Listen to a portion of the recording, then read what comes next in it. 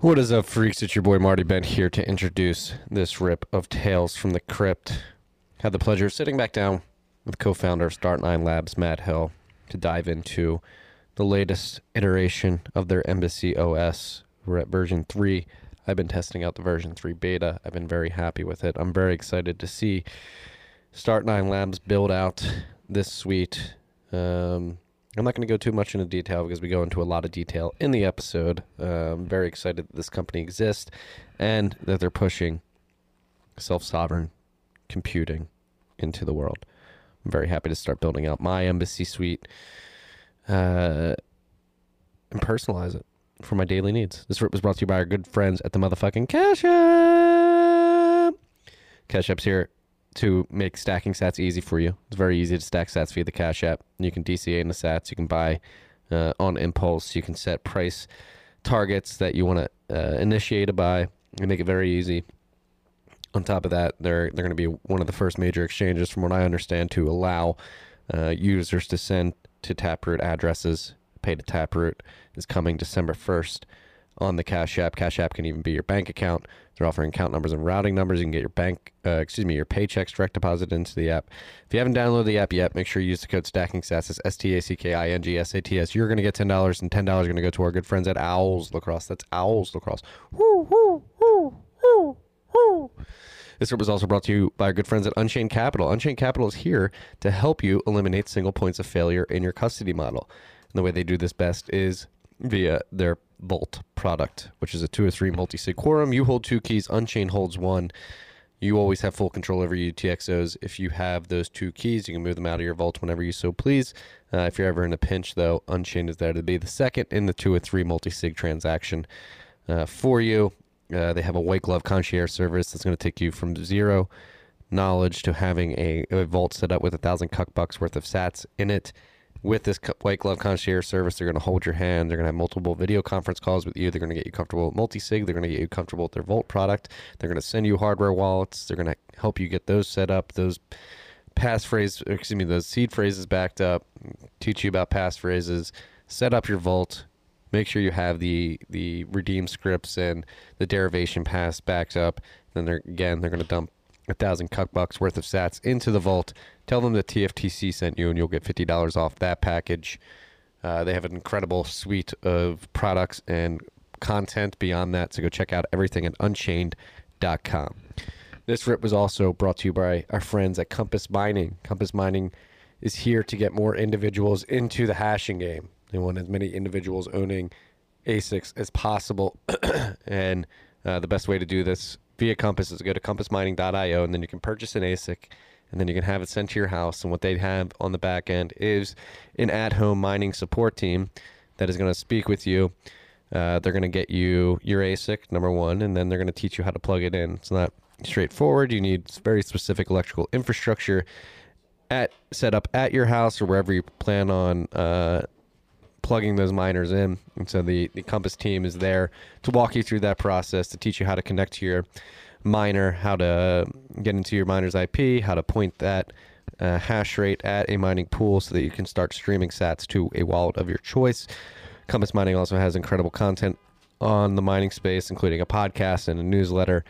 Zach Vole and Will Foxley have been doing an incredible job with that. They also have a great mini doc on the Navajo Nation adopting Bitcoin mining on their lands. So go check all this out at compassmining.io, compassmining.io.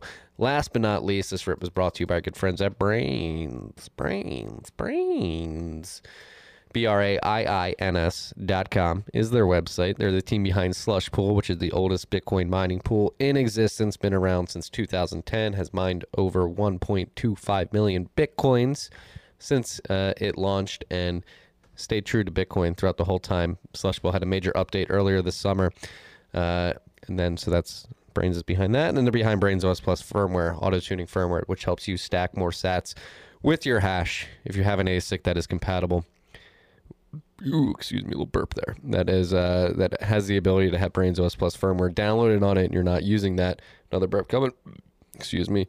You're leaving sats on the table. Okay, so if you have an ASIC, it's compatible with Braiins OS Plus firmware, and you're not using it, you are leaving sats on the table. Make sure you download that firmware. if it's available. Also, the Brains team just launched insights.brains.com, INSIGHTS.brains.com.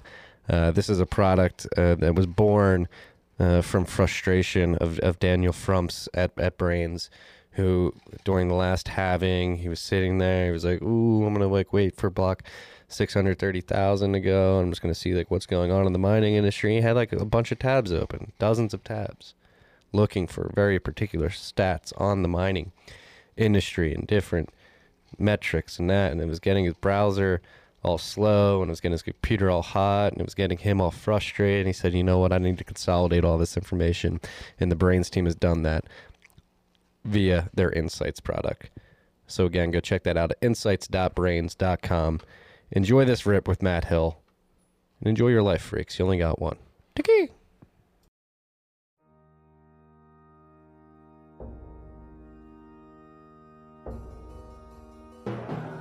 You've had a dynamic where money's become freer than free. If you talk about a Fed just gone nuts, all the central banks going nuts. So it's all acting like safe haven. I believe that in a world where central bankers are tripping over themselves to devalue their currency, Bitcoin wins. In the world of fiat currencies, Bitcoin is the victor.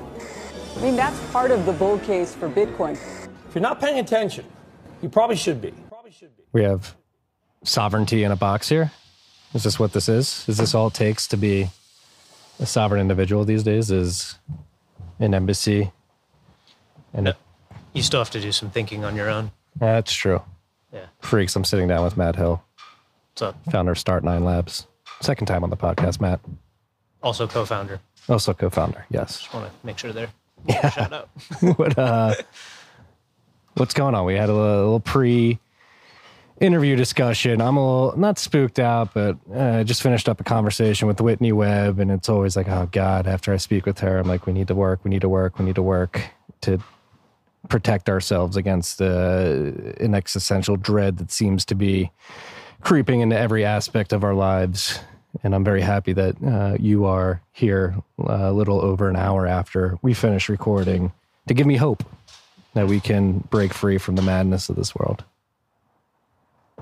We definitely feel the same, and it's why we work as hard as we do. The attitude in the Start9 office, and we also have remote members of the company, is very urgent. When this came about, we didn't know exactly what we wanted to do. We knew we wanted it to be in Bitcoin.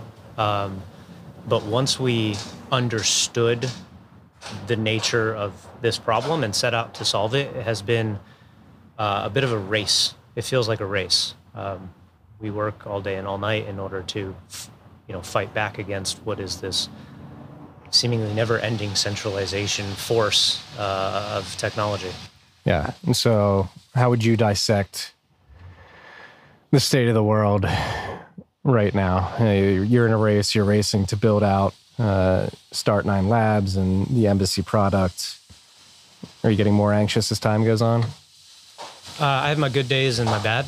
I oscillate a little bit. Some days I'm more pessimistic about the direction of the world in the future, and other days I'm more optimistic. And that also ties into just kind of how much progress we're making. Like when our technology is working really well and we're making great progress, and I'm like, okay, we can win this. We can do this. But it's not easy, right? We're not putting some new app on a piece of hardware.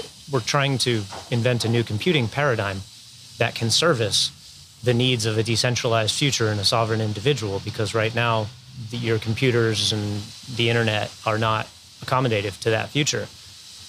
In fact, it's racing in the opposite direction. So we need a new internet, we need a new computing paradigm, and those are very bold statements, but it is possible. Yeah. No, it hit me with many bold statements already right before we hit record. We're not going up against other individuals building sovereign stacks in a box. We're going up against the Apples, the Googles, the Amazons of the world. We have pretty big Goliaths that we need to go after. Yeah, that's right. The good news is that they're not doing themselves any favors either. These things, these centralized systems don't last things fall apart, the center does not hold. They're sort of laying the groundwork of their own demise in real time. However, it's not enough to say, well, that's not going to work in the long run. What happens between now and the long run, right? How much darkness? I don't know if you're familiar with the Foundation series, acclaimed sci-fi series. Personally, I don't think it's the best sci-fi ever written. I do appreciate the series, but one thing that I really enjoy about that series is the overarching goal of Hari Seldon in the early books, which is to shorten the darkness. There's nothing that can stop the collapse, but the goal is to minimize the destruction and shorten the darkness. And to do that, you have to build a parallel system alongside the collapsing system in real time. And these things don't happen overnight. A lot of people talk about collapse like it's like one day everything's fine and the next day there's rubble on the ground. And that's not what the collapse of society looks like. It's a gradual decay. And we're right in the middle of it. The building is halfway down right now. We are in the middle of a multi-decade, possibly multi-century collapse. And we are in a race now to build the parallel system like Bitcoin did for the financial system. But we need a parallel alternative computing model for Earth. And we need to do it now before it collapses too much and too many people get hurt. Yeah, that's another thing that Whitney and I were talking about. Like, people are going to get hurt, like literally physically hurt. People are going to die as this system collapses. And I'm pretty convinced that there's a controlled demolition underway. Like, the powers that be, whoever they are, whoever's got control of the most powerful and impactful institutions of our time, I think they recognize that the center does not hold and their systems are collapsing, and they're racing as well to build a new system that we can all transition into that they still control. So you have maybe almost like three systems going in parallel: the one that's crumbling, the one they want to usher us into, and the one built by sovereign individuals that tries to get away from the incumbent system and the new system that the institutional powers they are trying to build. I completely agree. I also think that there's another group that isn't trying to build anything at all, and they're jumping ship. So a lot of the confusion that we perceive from the,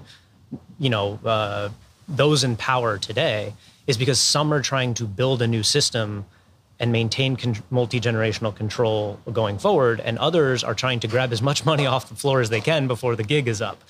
And so they actually disagree with each other. And then there's computing factions about who's going to control. And so I actually, on my optimistic days, look at this and I'm like, oh, this is great. They're all fighting each other for scraps and control. And we can sort of sneak through the back door and offer a completely,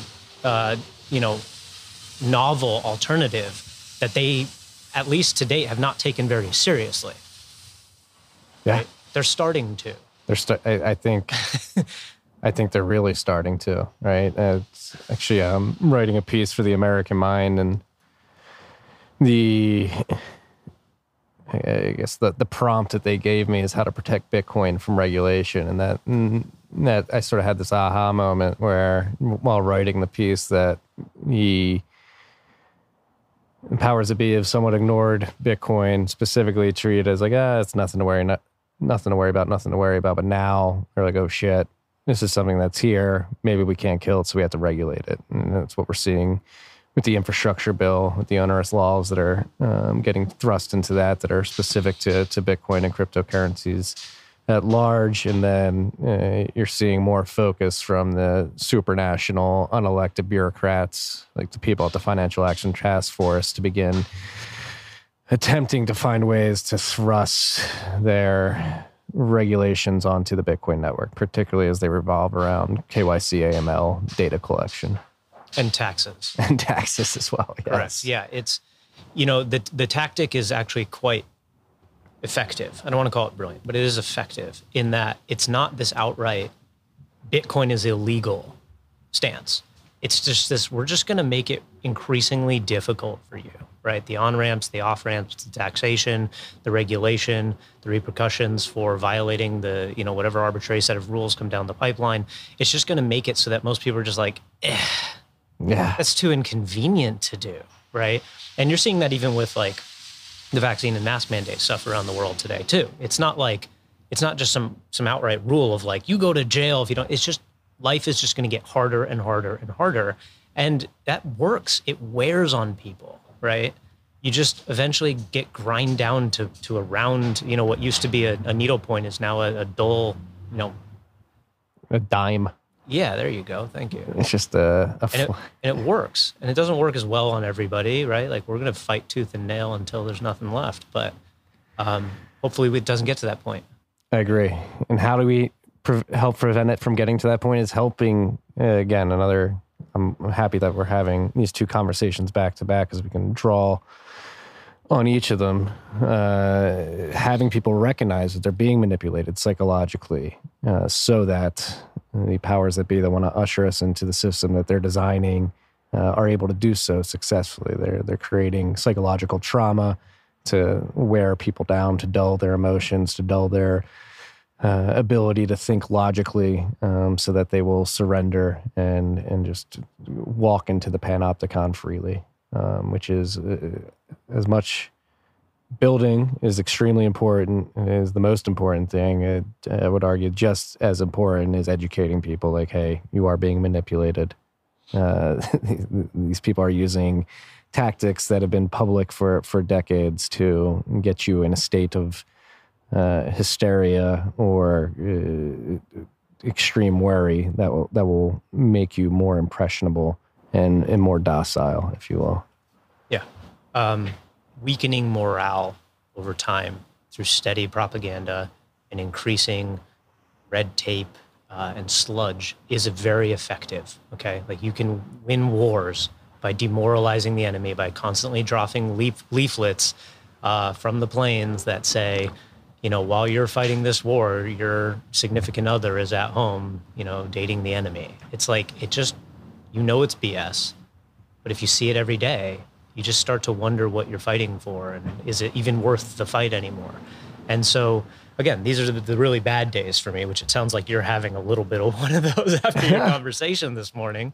But on the brighter days, I'm more in line with the sovereign individual thesis and roadmap, where it's like, these things are just going to, they can't compete. Right? This is a totally foreign, unforeseen technology that is sweeping the world by storm right now, and they cannot fight it.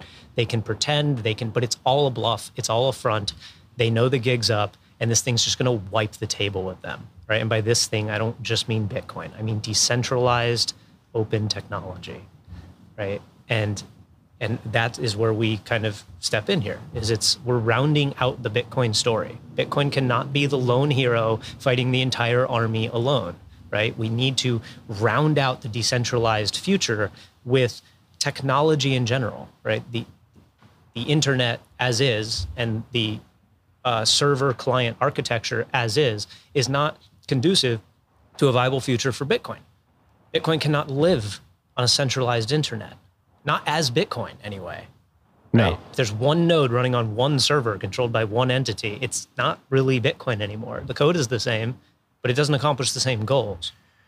No, it doesn't have the same censorship-resistant assurances that are provided when you're running in a more distributed fashion. And consensus rules could be changed more easily. And, it's just a surveillance tool at that point. Yeah. Bitcoin in the hands of a few people on a few servers, which, again, it's not going to happen.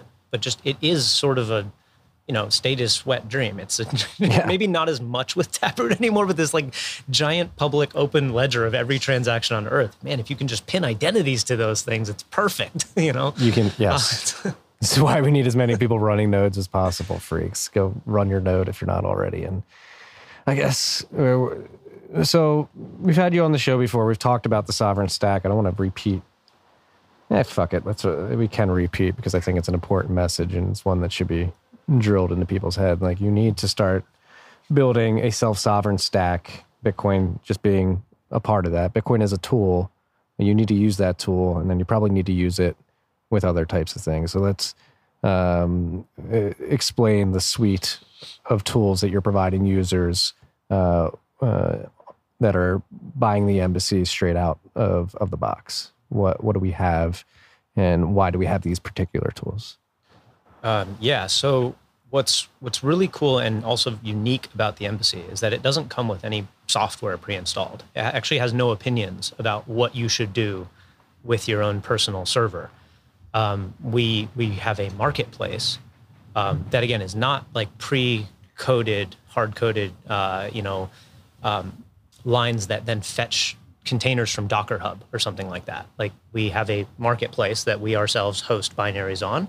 And then we have a marketplace ecosystem where anyone in the world after this next release will be able to spin up a marketplace such that even Start9 is not a central point of contact or failure for your ability to discover, obtain, download, install software onto your server. So that's a huge difference. Is that almost like a BitTorrent within the Embassy ecosystem, or no, it won't torrent. You'll just download, but anyone can spin up a marketplace. Mm-hmm. So yeah, effectively, it's going to do the same thing, right? Yeah. Like you can get this software from anyone running an instance of the marketplace that conforms to the protocol spec. And so we are already aware of multiple individuals who will be spinning up, we'll call it, competing or alternative marketplaces to Start9 within the next few weeks. We don't expect them to be widely used. Like Start9 is going to be the default one, and it'll be very easy for users to switch over to these other ones. But as long as we are, sending the proper binaries that are signed by the developers that you trust, and we don't, violate that promise, then people won't have a reason to switch away from our marketplace unless we are refusing to host something that someone wants to run. So let's say there's some note-taking app that you're just intent on running, like you and your wife keep a grocery list and you don't want Google to know what groceries you're gonna buy. So you have your own self-sovereign grocery list server running at home that you access over Tor, okay? And Start9's like, we don't really like that software. We think it's crap. We've tested it, it doesn't work well. So we're not going to put it on our marketplace because we want users to come to our marketplace and feel like what they get there is going to work and work well and that it's been packaged properly. But there's some other marketplaces like, I love that app and I think anyone should be able to, run this piece of crap software if they want to. And so they host it, you switch over to their marketplace, download it, install it on your Embassy, and it'll run just fine. So Start9 really cannot stop you from running anything you want to run on your server, and sky's the limit. Right. So we designed this, I should say, redesigned this. So part of the reason I'm here today and wanted you to play with this is because we are now entering the third version of Embassy OS. So V1 was launched in February of 2020. It had a marketplace. There was only 3 services on it. It was Bitcoin, Bitwarden, and Cups, which is our own P2P Tor-based instant messenger for direct messaging. Since then, it expanded greatly. We launched version 2, 0.2.0, in, I believe it was September or October of 2020, so about 7 months later. And that was a complete rewrite of V1, right? We learned a bunch with V1, and then we wrote V2, and it's been in the wild now for over a year, and it has performed admirably, and Embassy owners are very happy with the experience, and we rewrote that operating system. We actually took everything we learned from V2 and we wrote it from scratch. It's not some simple iteration. We designed a new OS using all the hard lessons we learned over 2 years of trying to turn grandma into a sysadmin. And 030 is here. It's almost here. It's on that. It's right here. You have it, and it works, but it's still in beta. We're counting in weeks. As soon as we feel confident enough that all the bugs have been fleshed out, we will release it to the general public. So what are the main lessons from version 1 and version 2 that you took into version 3 and sort of reworked? Cool. Yeah. Modularity, scalability, transparency into the systems themselves, the services themselves. So modularity is absolutely key when it comes to something like this. You cannot build a fragile system. Okay. So if, for instance, Embassy came pre-installed with a bunch of services, and anytime you wanted to update any of those services or add a new one, you had to update your operating system.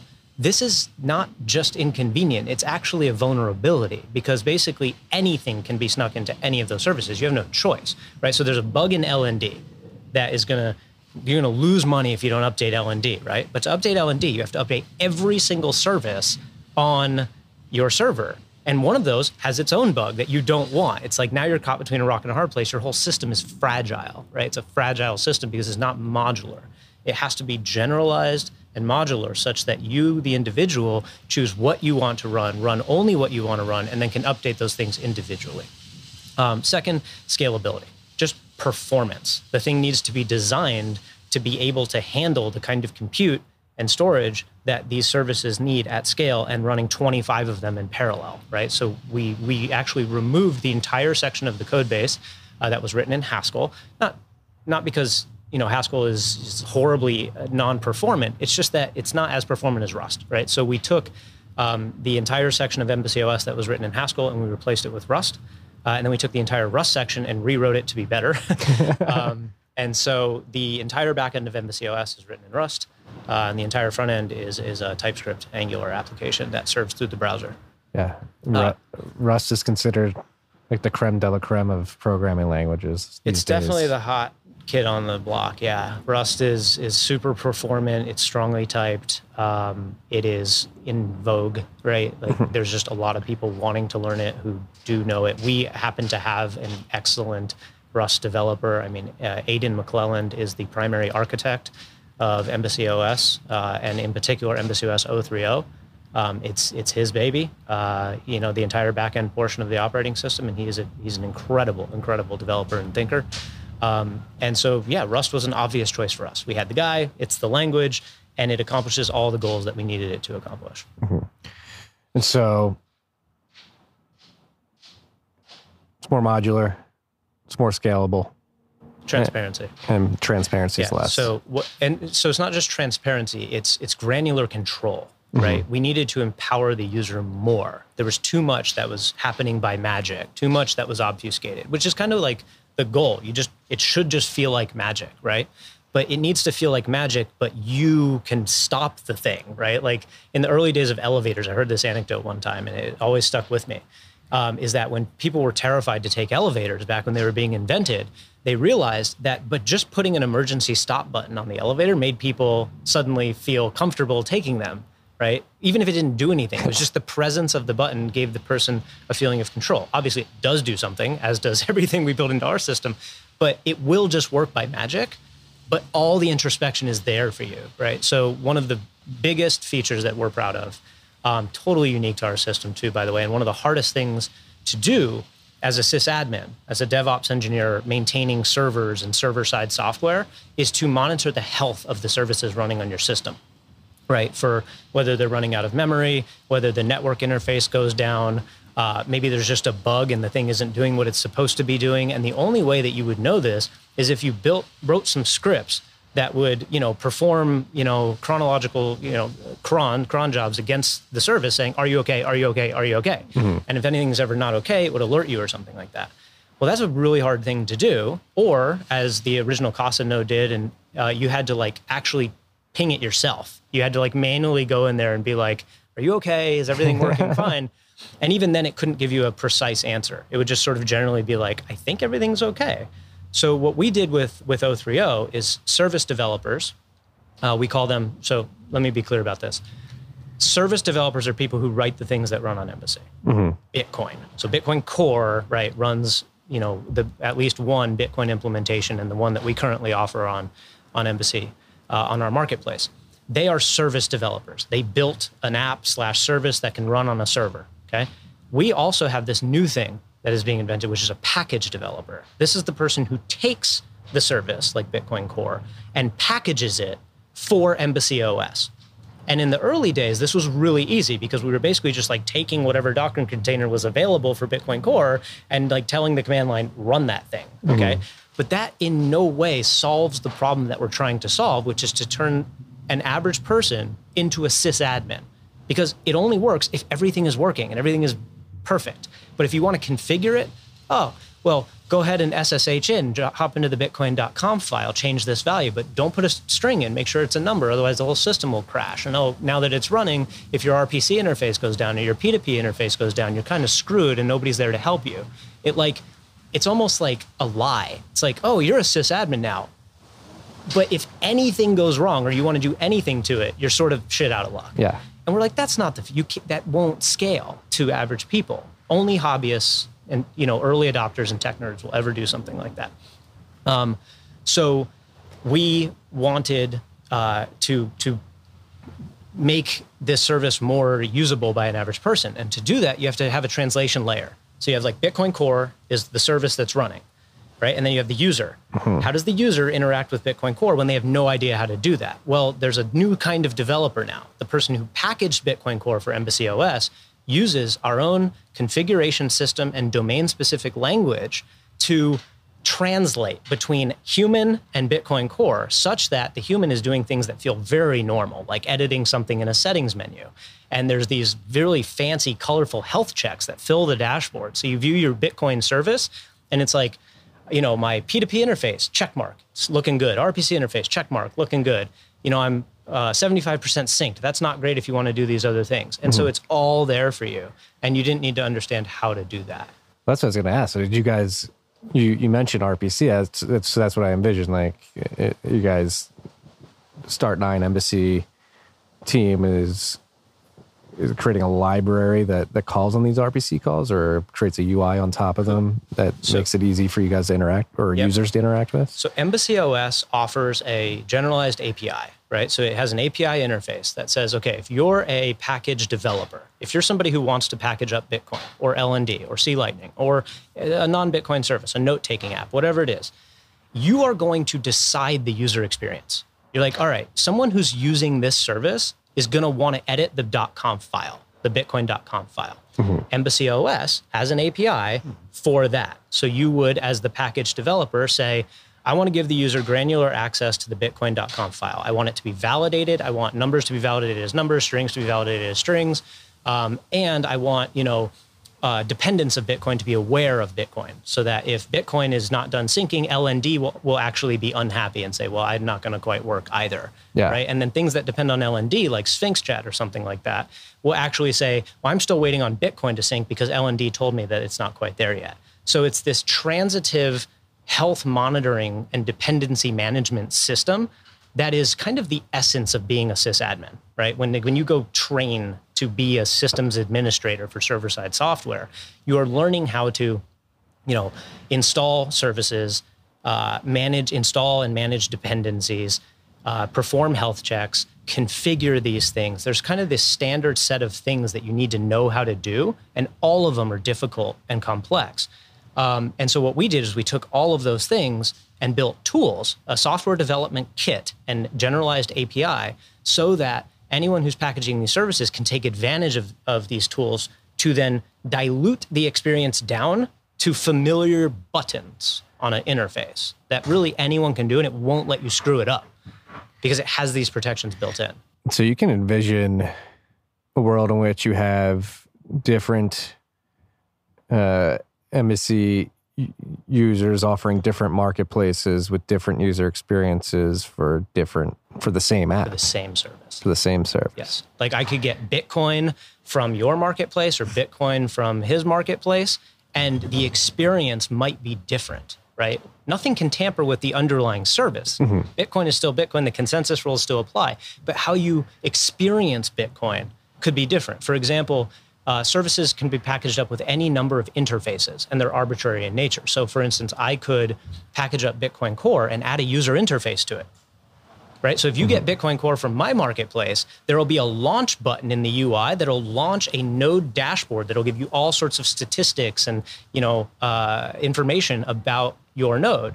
And whereas a different instance of Bitcoin might not offer that. Yeah. So you can work on the Bitcoin Core GUI when the core developers don't want to. Exactly. Yeah, we could slap a GUI onto Bitcoin Core and offer it as a user interface on the Bitcoin service on Embassy. Now, we don't have the time to do that right now, but anyone on Earth is welcome to do this, right? So the Bitcoin Core wrapper, we call them wrappers in our GitHub repository, right?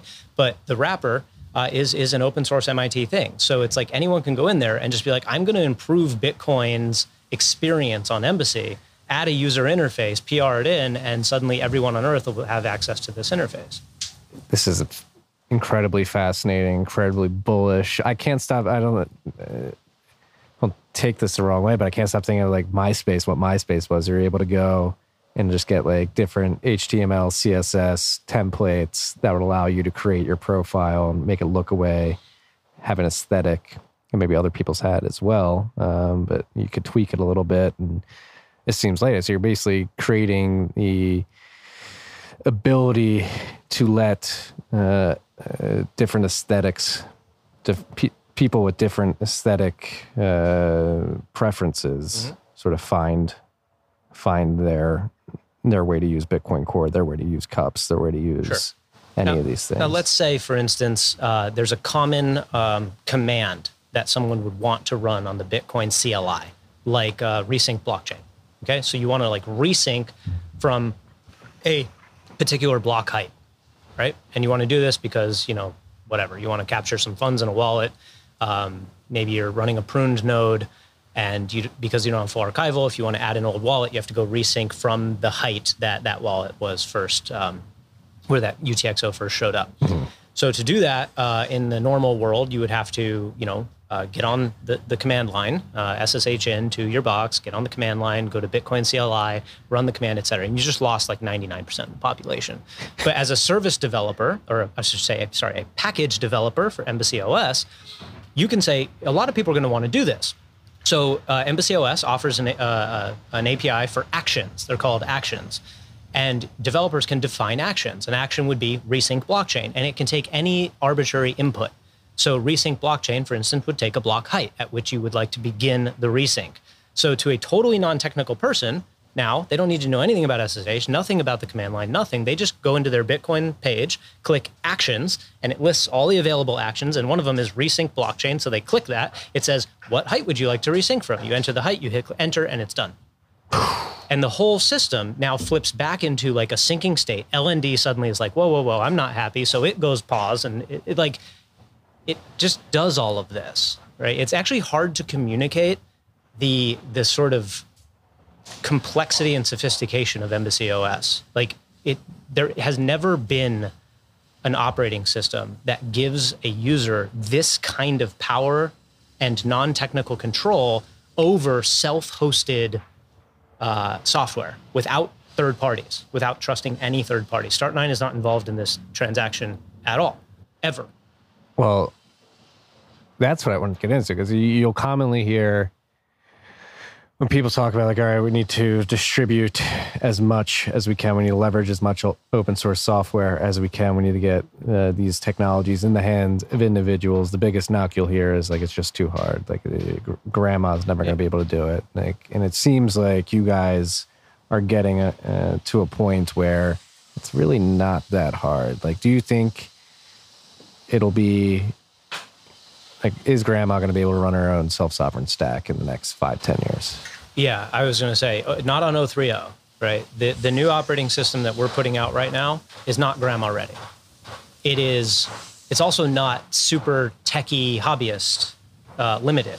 It's the next rung of people, right? It really expands the number of people who can do this seamlessly by an order of magnitude. And we know how we get to the next rung of people and then the next rung. And by the time grandma's even thinking about running a personal server or a cluster of personal servers that are all communicating with each other and governing the hardware in your home, it will be ready for her, right? We're not ready for them, and they're not ready for us yet. But as the desire to have this sort of independence, we don't even talk about sovereignty as much anymore. We talk about computing independence, right? When you pick up your phone and you do anything at all, you are essentially raising your hand and asking permission to do everything that you're doing. You want to send me a message? Ask Telegram for permission first. And you don't experience that, right? You don't have to actually type them a message saying, can I send Matt a message? But the server is, it is permissioned with every single request. And that's just a very childlike existence. Right? It's a very dependent existence. Like, you can't do ordinary things without constantly asking permission or paying the toll. And so as more and more people want that kind of power and independence, it sort of expands outward from Bitcoiners. It's sort of where it started, right? Now, there's people who may have talked about this for a long time, but Bitcoiners were the first ones that like really did it, aside from total devs, right? Like, just, people have been running their own servers for decades, but it didn't actually creep into any kind of meaningful movement until Bitcoin.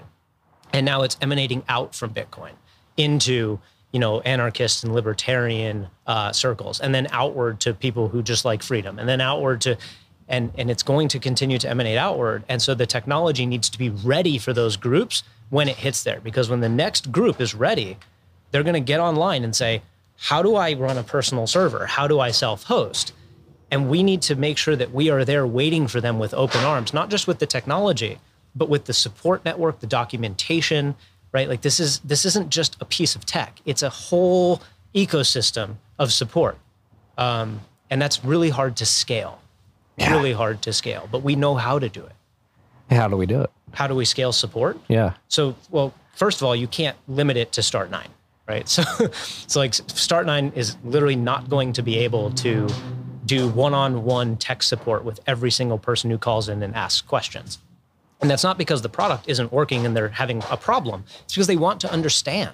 Mm-hmm. They want to, there's a hunger for knowledge about this. I can't tell you how many times we get hit up on email, on Telegram, or me personally, and members of our team. And they're just like, so tell me about self-hosting. Tell me about Bitcoin. How does Lightning work? And we're just like, we can't do this, right? Like they come to us because it's running on our device. But we're like, we cannot educate everyone on everything about sovereignty, self-hosting, and digital independence. And so we are leaning very heavily and will increasingly be supporting those who do. Okay. Right? We are going to scale by being benefactors of open source and educational individuals, organizations, through our sales, right? So we have plans to grow a movement, not just a company. Well, that's extremely encouraging, because that's exactly what we need is a movement. Yeah, we've talked about this before. We need to relearn, unlearn, and then learn anew ways to interact with technologies that we interact with on a daily basis. We're transitioning into a digital age. Most people, like, we are in the digital age, but we're in the very early stages, and one can make a very strong argument, a very convincing argument, and one that I think is becoming undeniable, that we have fucked up on the design of the internet, particularly the client server relationship that you were describing earlier. Yeah, and I think about this a lot, actually, because you say fuck up, right? And yeah, it's true, but why? I actually don't blame anyone for what happened. Were there limits? It was hard. It is unreasonable to expect an individual, just an ordinary Joe, to be able to do systems administration. It's just freaking hard, right? And even the early days, doing client administration was hard. Like the early computers were only accessible to geeks and hobbyists, right? It wasn't until Windows and Apple came along that personal computers became accessible to non-technical individuals. Because what did they do? They put a graphical user interface on top of the command line interface so that people could point, click, and use objects to navigate the computer. It was a simple but brilliant insight, and they pulled it off. They did a great job. But server administration was even harder, and it was profitable to not offer the graphical user interface for that. So they were like, you know what, we'll just give you these clients. We'll run the servers. And this is how we got into the mess that we're in, is because the servers is where all the money is at. It's where all the power is at. It's where the control is at, right? Your phone is just a remote control, right? The saying a server is just someone else's computer, right? But I think it is more visceral to say your computer is just a remote control. It's the same concept, but it's sort of like no longer feels like yours, right? No. You open up your phone, it's a remote control. Every button you push is just operating a computer somewhere else, unless you're using your calculator with Wi-Fi off, right? But you can't do much. It gets really dumb if you turn off the internet. That's got like an invisible transmission line right to Apple's headquarters. Probably. That they can cut you off at any. And so we had to basically repeat history, right? In the positive sense. Like we had to go do what those early tech giants did for clients, for personal computers, and we have to do it now for personal servers. And it's such a thing to let slide by, to say something like that. Like, oh, they're creating a graphical user interface for a personal server. That doesn't ring as some huge thing, but neither did creating a graphical user interface for a personal computer at the time, for two reasons. One is because nobody knew what the hell they even wanted a personal computer for. Great, you slapped a graphical user interface on this hunk of metal that nobody wants or needs. Now you have 4 of them, probably, or more, right? You have personal computers in your pocket, on your wrist, in your home, whatever. And nobody even saw the reason for having one for a family, right? And we say the same thing today. It's a graphical user interface for a personal server. No big deal. Until you recognize how big of a problem centralized, non-personal servers have become in the world. The bigger the problem, right, the bigger the solution. We think that this is not but one of the biggest problems facing humanity's future right now is the centralized nature of digital communications and data. It is a massive threat, existential threat to our future. And the only way to solve it is to shatter centralized servers into 1 billion pieces and give one to every person and put it in their homes. And if you do that, if you even get close to that, now you don't even need the ISPs because you can start to mesh around them. You actually build a new internet, brick by brick, piece by piece, in a very organic, grassroots way.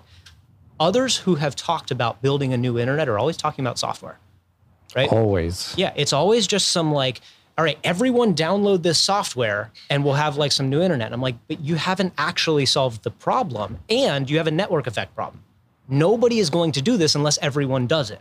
Nobody wants to join your social network unless everyone's on your social network. Chicken and egg, classic networking problem, right? We don't have that problem. Because there's benefits as an individual to running this. You have personal, selfish benefit for running this device on your own. You don't give a shit if anyone else in the world has one. So if we can provide that selfish personal benefit to each individual, but then in any given geographic region, if critical mass is reached, it's just a software download and boom, you're meshed. You can mesh with this? Not yet. Not yet, but eventually. Embassy OS is built for this future. Yeah. It's not the future yet, right? You have to build incrementally. You're getting there. We are building with this vision in mind. And it's not just meshing. It's not just a new internet. Right? What we are building in mind with is the IoT future too. Well, you were mentioning this before we hit record. That's just what I was about to ask you. Like the IoT world that we're growing into right now is very scary, but there is. And so because of that scary picture that's painted with the centralized architecture of the current world of IoT that's being built out, many people just throw IoT out with the bathwater because it's like, this is bad. It's one step too far. And therefore IoT is bad. But you're envisioning a future in which you design the Internet of Things and how you would like to interact with it, and you do it in a self-sovereign fashion. Correct. Yeah. You know, the centralized surveillance picture has always been to go to the woods, right? Abandon technology and just go live in the woods. And there is some, what do we call it? Like ideal there. That is attractive, even to me on some days. I'm just like, the woods it is. But then it feels like going backwards. We need to go to the stars, not the woods, right? Completely agree. We're not going back. We're going forward. So how do we move forward without the dystopian flavor? It's not by abandoning technology. It's by implementing decentralized self-sovereign technology. And that's just not easy because it's a new idea, right? It wasn't even a strong idea until the internet started to come about, but it wasn't really implemented in a scalable, useful way until Bitcoin. Bitcoin kind of pierced the shield, right? It really did put a hole in the system. And it showed us how ideologically, if not technically, because it is both, but it also showed us the rhetoric that's needed. It showed us the passion that's needed. It showed us the principles at stake to build sustainable, scalable, decentralized systems. Yeah. And so you brought up IoT. I think I went on a slight tangent there, but let's talk about IoT for a second, okay? Because, a lot of people think about the, decentralized internet, and wouldn't that be cool? But everyone's got to have a server. And okay, great. That's a huge vision, and we're pursuing it. What a lot of people don't think about is they've given up on IoT, right? They assume I get an Alexa or I get a security camera from Nest, which is now owned by Google, I think, and I plug this thing in, and I've literally just granted a backdoor to my house, right? Yeah. Like I am now physically compromised. This isn't about Google's reading your emails or you can be censored by WhatsApp anymore. This is like, they're in my home. They're controlling the locks on my doors. Now, are you a person of interest? Does it matter? Most people, most days? No, right? But that's not the point. The point is that you're planting seeds of dystopia. You're planting seeds of total suffering, okay, with this stuff. And it'll hit different people at different times as political regimes change and the winds change. And so don't dig a hole if you don't want to fall in it eventually, right? So the way that we do this is not by not using IoT devices. It's by, Internet of Things. So these are internet connected devices. What that means to a person today is that they're connecting to a third-party server. But you can be internet connected to your own server. It's still the internet, if you use the word broadly enough, right? It's a network of connected devices across time and space. And you can have your own things within your own siloed network. Yes. And that siloed network can communicate with other networks in an anonymous, encrypted way, right? There are internet protocols such as Tor, but it's not the only one that exist, that facilitate server-to-server communication without breaking anonymity. You could even communicate over Lightning, right? Yeah. So it's not for lack of software. What's needed here is a hardware revolution backed by an operating system that can accommodate open source self-hosted software. The actual biggest missing ingredient was the operating system, right? The hardware exists. That's a Raspberry Pi. By the way, we're getting off the Raspberry Pi. Embassy OS is now a fork of Ubuntu. So it's 64-bit. We will be building it for x86, which means in due time, not too far, you will be able to run an Embassy on your old laptop, your old desktop, a Rock Pro 64, a Raspberry Pi. Embassy OS will run on basically any computer that can accommodate the RAM and memory and storage needs of the services that run on Embassy OS. So sort of a side note, right? But that's what was missing. The hardware exists. There's plenty of things in this world that can serve as servers. Your client MacBook, your client Linux, your Windows machine can be servers. We don't use them as servers. We use them as clients to connect to servers. But they can also be a server if they have the proper operating system installed on them. So then you have the services. They exist. The world of open source, self-hosted software is rich and growing by the year. It's incredible what is out there, right? There are Google G Suite alternatives, right? Nextcloud, password managers, all the things that you can get on our marketplace. They all exist.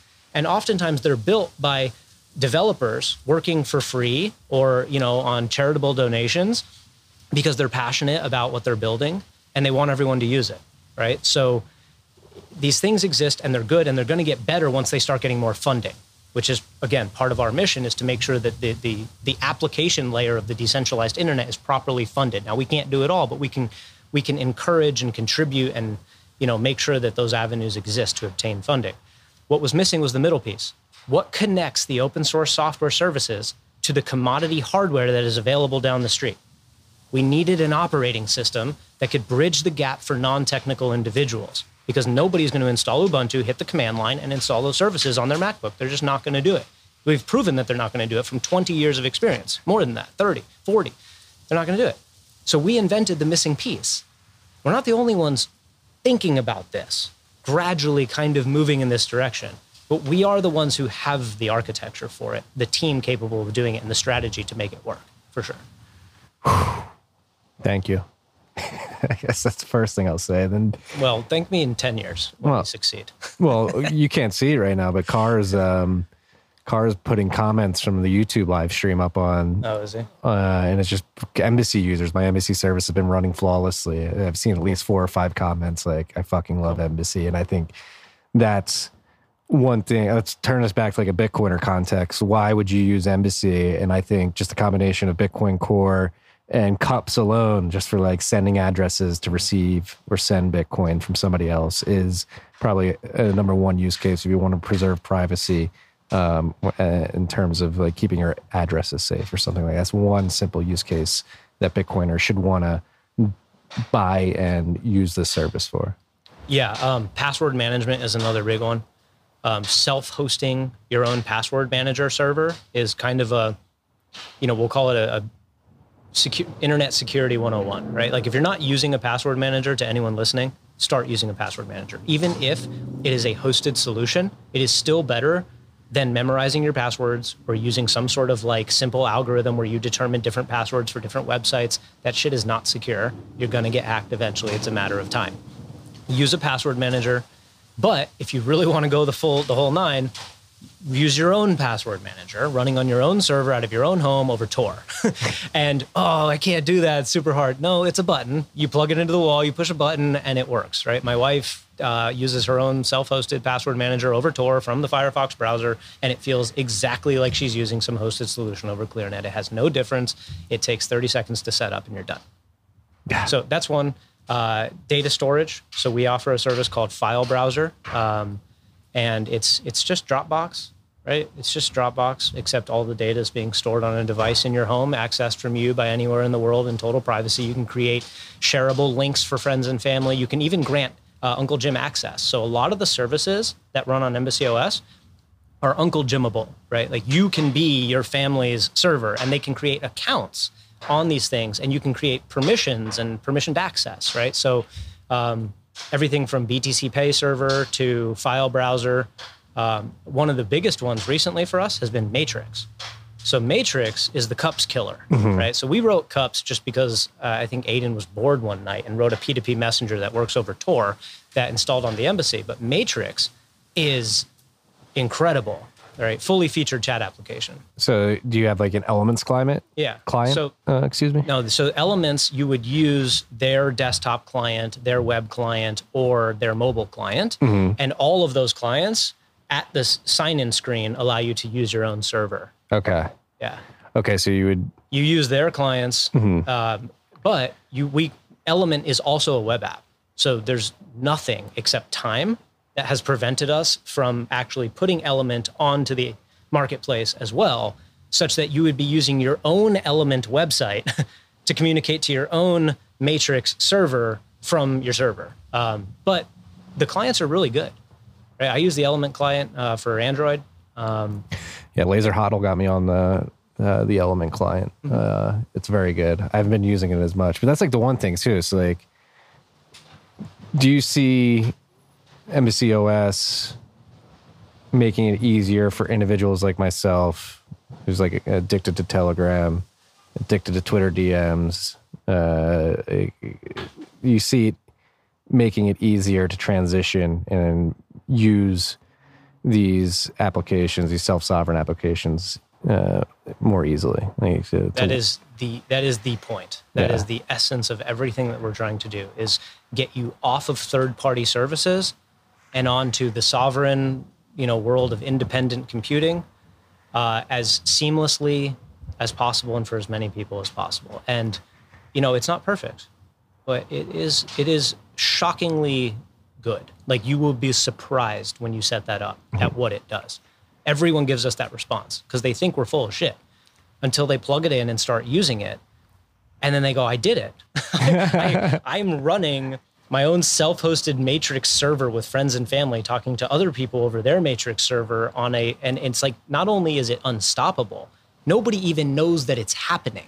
It's invisible. It's not like, that we see them and we can't stop them. Nobody even knows you're doing this. It's completely on the darknet, all of it.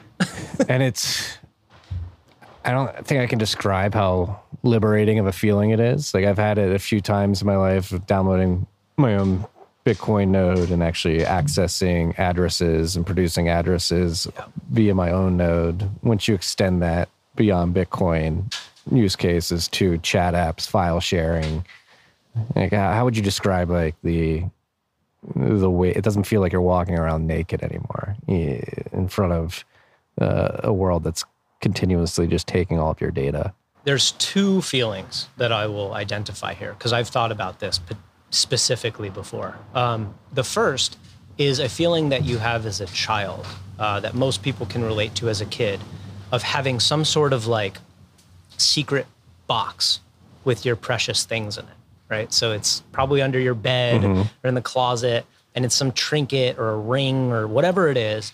And it's like, it's yours. And you sort of feel good that it's there. And you try to hide it. And your parents know where it is, of course. But like, it's this feeling of property, of it's mine. It's not permissioned in any way. I don't have to pay for it. It can't be taken from me. It's hidden. It's secure. It's mine. I think a lot of people feel this way about their Bitcoin when it's finally safe somewhere, right? When you really get happy with your setup, and I'm not sure anyone is fully happy with their setup, but it's a never-ending, you keep trying. But every time you take that next step towards getting it safe, it's like, it's just mine, and it's there, and it's precious, okay? So that's one feeling. And the second feeling here, oh, crap. I blanked on it.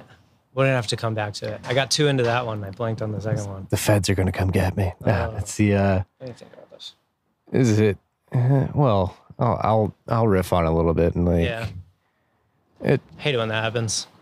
Can you discuss operational considerations, liveliness, network disruptions, diversity, backups, etc.? This is from 03Jan09 in the Twitter or the YouTube comments. Yeah, that is the essence of sort of what we do differently, is that we consider those things. We're not naively building a product that looks good and feels good until things start to go wrong.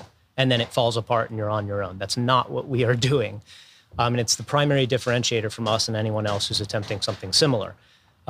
So what was the list? One was liveness. Okay. Network disruptions, diversity, backups, etc. Yeah, so liveness and network disruptions sort of go hand in hand because a network disruption would affect liveness of the device. So the point of a server, right? The single biggest difference between a server and a client is that the server is supposed to run all the time. It's a background process, okay? So that even when you're sleeping and your phone is off, someone can still send you a message because it's stored somewhere and then the client can sync later. So liveness, right, network reliability is absolutely essential. Now, currently, you have two ways of accessing your embassy at any given time. You can talk to it over Tor using its v3 URL from anywhere in the world using any browser that supports Tor. So either Tor browser or like Brave in a Tor tab, or Firefox you can actually configure to resolve Onion URLs as well, since Tor browser is just a fork of Firefox. And that's our recommended way, and it's what I do. So anywhere in the world, you can access your embassy over Tor. Now, every single service that you install on your embassy also gets a unique Tor URL.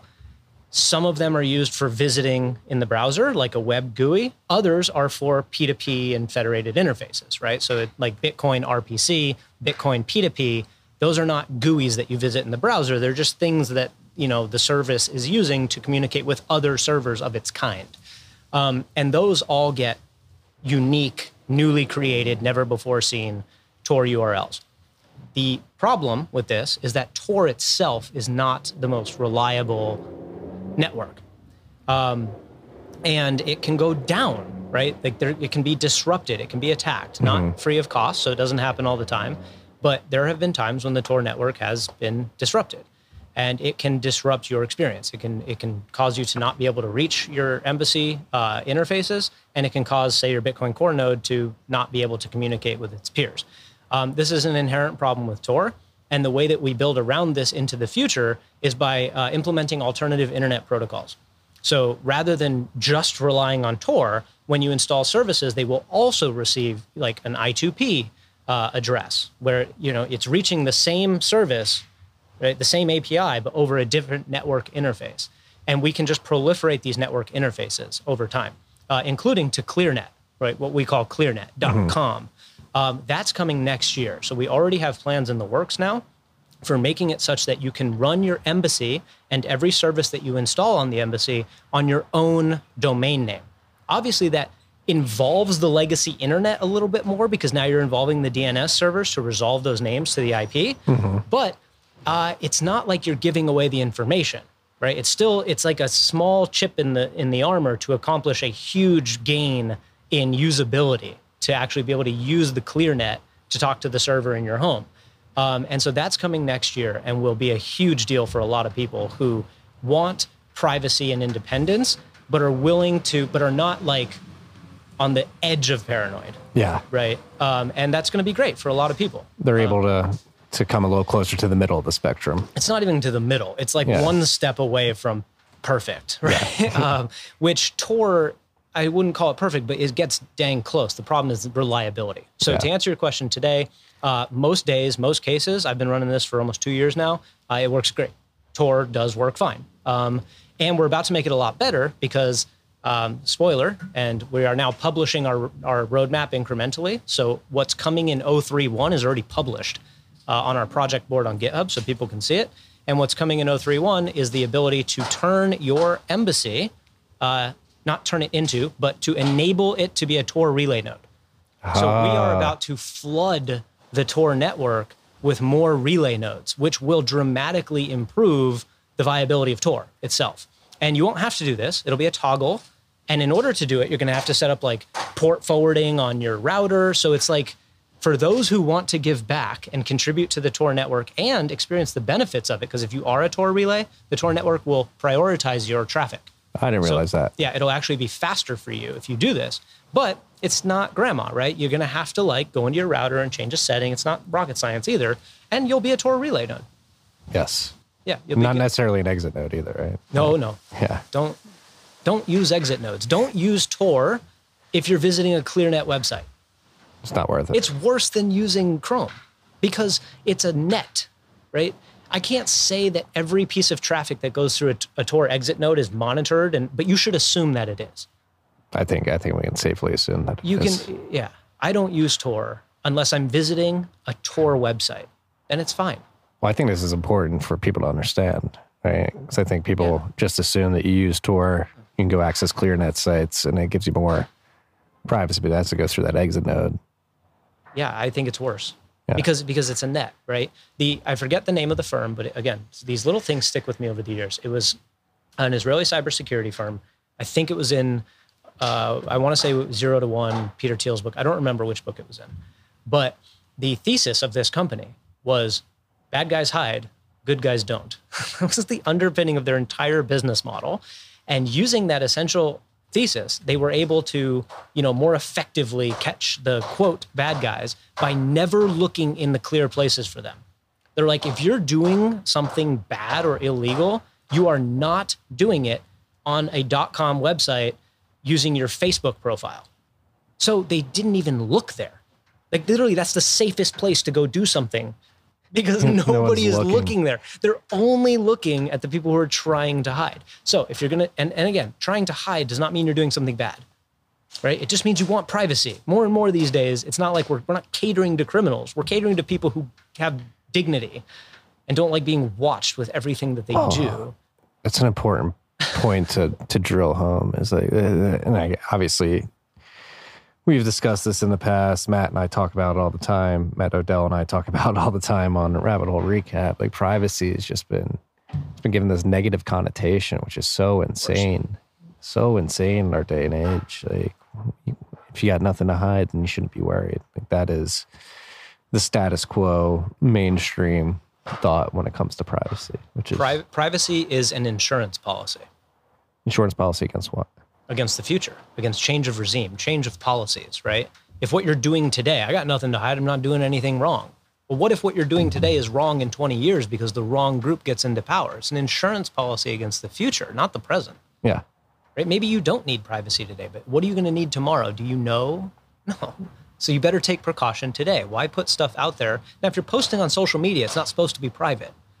I do find it funny how a lot of people always talk about privacy and then mention like Facebook in certain ways. Now, Facebook's looking at DMs and all that stuff too. So, but this idea of like, I'm posting publicly and it's not private. I'm like, what?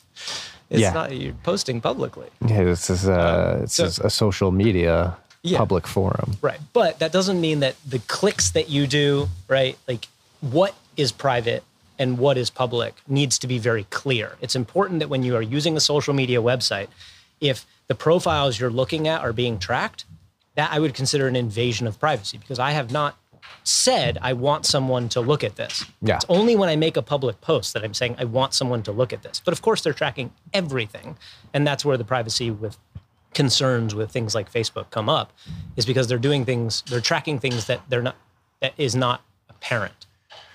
Well, and it's scary too. Well, this is not social media, but like Google the world just became aware that they've been handing over search history to the FBI. I'm shocked. I mean, shouldn't be shocked, but like, I shouldn't be shocked, but the FBI is giving Google code or a list of searches that anytime somebody searches a certain phrase, send us their IP, send us their information. It's fucked. Yeah. You know what else too? I also want to come back to that comment that you brought up, because I think he was asking about redundancy too, which is another huge aspect of being a systems administrator. But let me address something else real quick. It's not just privacy, right? It's very easy for us as a company to, like, we're trying to bootstrap a movement here, right? We're doing it through the vehicle of a company, and we have a group of people, and we need to like build products and deliver technology and whatever. So part of that strategy is to convince people why they need this thing, right? And we're not going to sit there and just scare tactic the hell out of people into using it. The world's doing that for us. We don't really need to reiterate that as much. But something we bring up that not a lot of people think about is that the objective of the tech giants over the last 40 years, right? Yeah, about 40 years, has been to control the pipes, right? It's been to get as much control, to be the middlemen, to make sure that every last thing that you do flows through them, right? And they gave it away for free to accomplish that goal. It's a free app. It's this, it's this, it's this. Why? It's because they're trying to control the middle, right? They're trying to be the ultimate middlemen. What happens when you actually achieve that goal and you are the middleman that everyone depends on for everything that you need? It's no longer free. They're just going to squeeze, and there's nothing you can do about it. If your life depends on your ability to make phone calls, send text messages, do email, social media, all of it, which it does. Most of our lives depend on the ability to use the cloud, the ability to use the internet in this custodial manner. Well, when you have a dependency in your life, expect whoever controls access to that dependency to extort you at some point. And what they've been doing so far is taking the data and monetizing the data, right? And that was enough, right, to justify these massive valuations and huge companies and get rich. But guess what? People are starting to be more and more concerned about their privacy. Yeah. All the way to even pressuring lawmakers into creating laws that prohibit tech giants from collecting data without asking you. And when they ask you, you say no. So what's happening here, our thesis, is that the ability to monetize big data, like at scale and in the way that they've been doing it, is going to start getting hurt. They're not going to be able to make as much money off of taking your data. So what are they going to do? They're going to take your money. Fuck the data. They'll just start charging. Yeah. Expect to get nickeled and dimed on every app that's on your phone, to the point of it being a massive monthly expense. You already see it with like streaming services. People who have Hulu and Netflix and this, they're all $10 a piece, but it adds up when you have 8, right? Well, if every app on your phone, and there's probably 40, right? If you're an average person, you have 40 to 50 apps on your phone. If every one of them was charging you $10 a month, that's going to be a serious impact. So we're going to start to see that. I think we're going to start to see, I mean, the Apple updates that sort of force the issue, right? That say, hey, if you don't want these apps to collect your data, like hit this button. Yeah. I think anybody, I believe they had to present a notification in one of their latest updates to present that data. And I would say most people said, nope, don't track me. Absolutely. Which means a whole revenue stream is drying up, and they're going to have to supplement it from somewhere. They're going to lash out with subscriptions. So they're going to lash out with subscription models. Mm-hmm. You're going to pay for everything, pay as you go, everything. And unless you're running your own open source self-hosted software services that you access from anywhere in the world in total privacy, then it's free for life. And there's nothing anyone can do about it. It's not free because somebody said it's free and is collecting your data. It's free because it's inherently free. Yeah. And it seems like we're hitting an inflection point in terms of open source services that make this vision of a future built on free and open source software very tangible. I mean, obviously, you have Bitcoin. You mentioned Cups, which you guys created, and Elements. You have Mastodon up there. You've got the distributed Google Suite. You've got Jitsi. Now you're getting into video and audio. Jitsi's not up there yet, but that is something we're going after, but sure. It's like an open source technology, like the suite that enables the data transfer in different mediums, whether it be text, audio, visual, are coming to market. And it's just a matter of, do we have an inflection point of talent focused on those open source suites that allows us to build this out quickly. And maybe there's no better forcing function than Apple giving everybody that notification that says, don't track me. And things are just going to get expensive. And we're like, all right, let's build the free version. It's coming from everywhere. The pressure is coming from all directions, right? The incumbent systems are violating privacy. They're going to start extorting on the subscription front. The free and open source developers have always been developing out of passion. But now that passion is increasing because the world is attacking, right? So you're only going to see a stronger desire to contribute to this alternative future as the centralized world continues to express its inadequacies. And secondly, funding helps. So Bitcoin has actually done a lot, I think, for open source development, because a lot of people are just putting their middle fingers up at their jobs now. They're just like, you know what? This might not last forever and whatever, but I don't need to work right now. I'm going to go build a passion project. I'm going to go work on something I care about rather than just paying the bills because Bitcoin has afforded me this opportunity. And then lastly, the usability of the services is huge. So nobody wants to see all their hard work on their passion project sit and collect dust in the garage, right? Like nobody wants to build some open source note-taking app and then just have nobody in the world use it except techies who know how to follow a README on GitHub. Mm-hmm. So something like Embassy actually dramatically increases the distribution channels of these software services, right? Because we take File Browser, for instance, or we have one called PhotoView, right? So PhotoView is like Google Photos. It allows you to index photos into albums. It has facial recognition so that it can automatically put people where they belong. It has multi-user accounts. It has shareable links. It's just a cool photo application. You can do editing and all that stuff in it, right? We didn't build PhotoView. We didn't build any things that run on Embassy. We contacted the developer of PhotoView and we said, hey, we built this distribution mechanism such that anyone on Earth will be able to run your photo software, but it needs to be packaged up for our operating system. It needs to be wrapped with all this metadata stuff. And like 2 days later, he was just like, here it is, because he wants people to use his stuff, right? And so what this does is it actually opens up this huge sort of like, I'll call it joint marketing opportunity between us and the software developers, the service developers, because nobody wants to see their stuff rotten in a garage. They want to see it used, and we are giving them that ability. We are the outlet of open source software.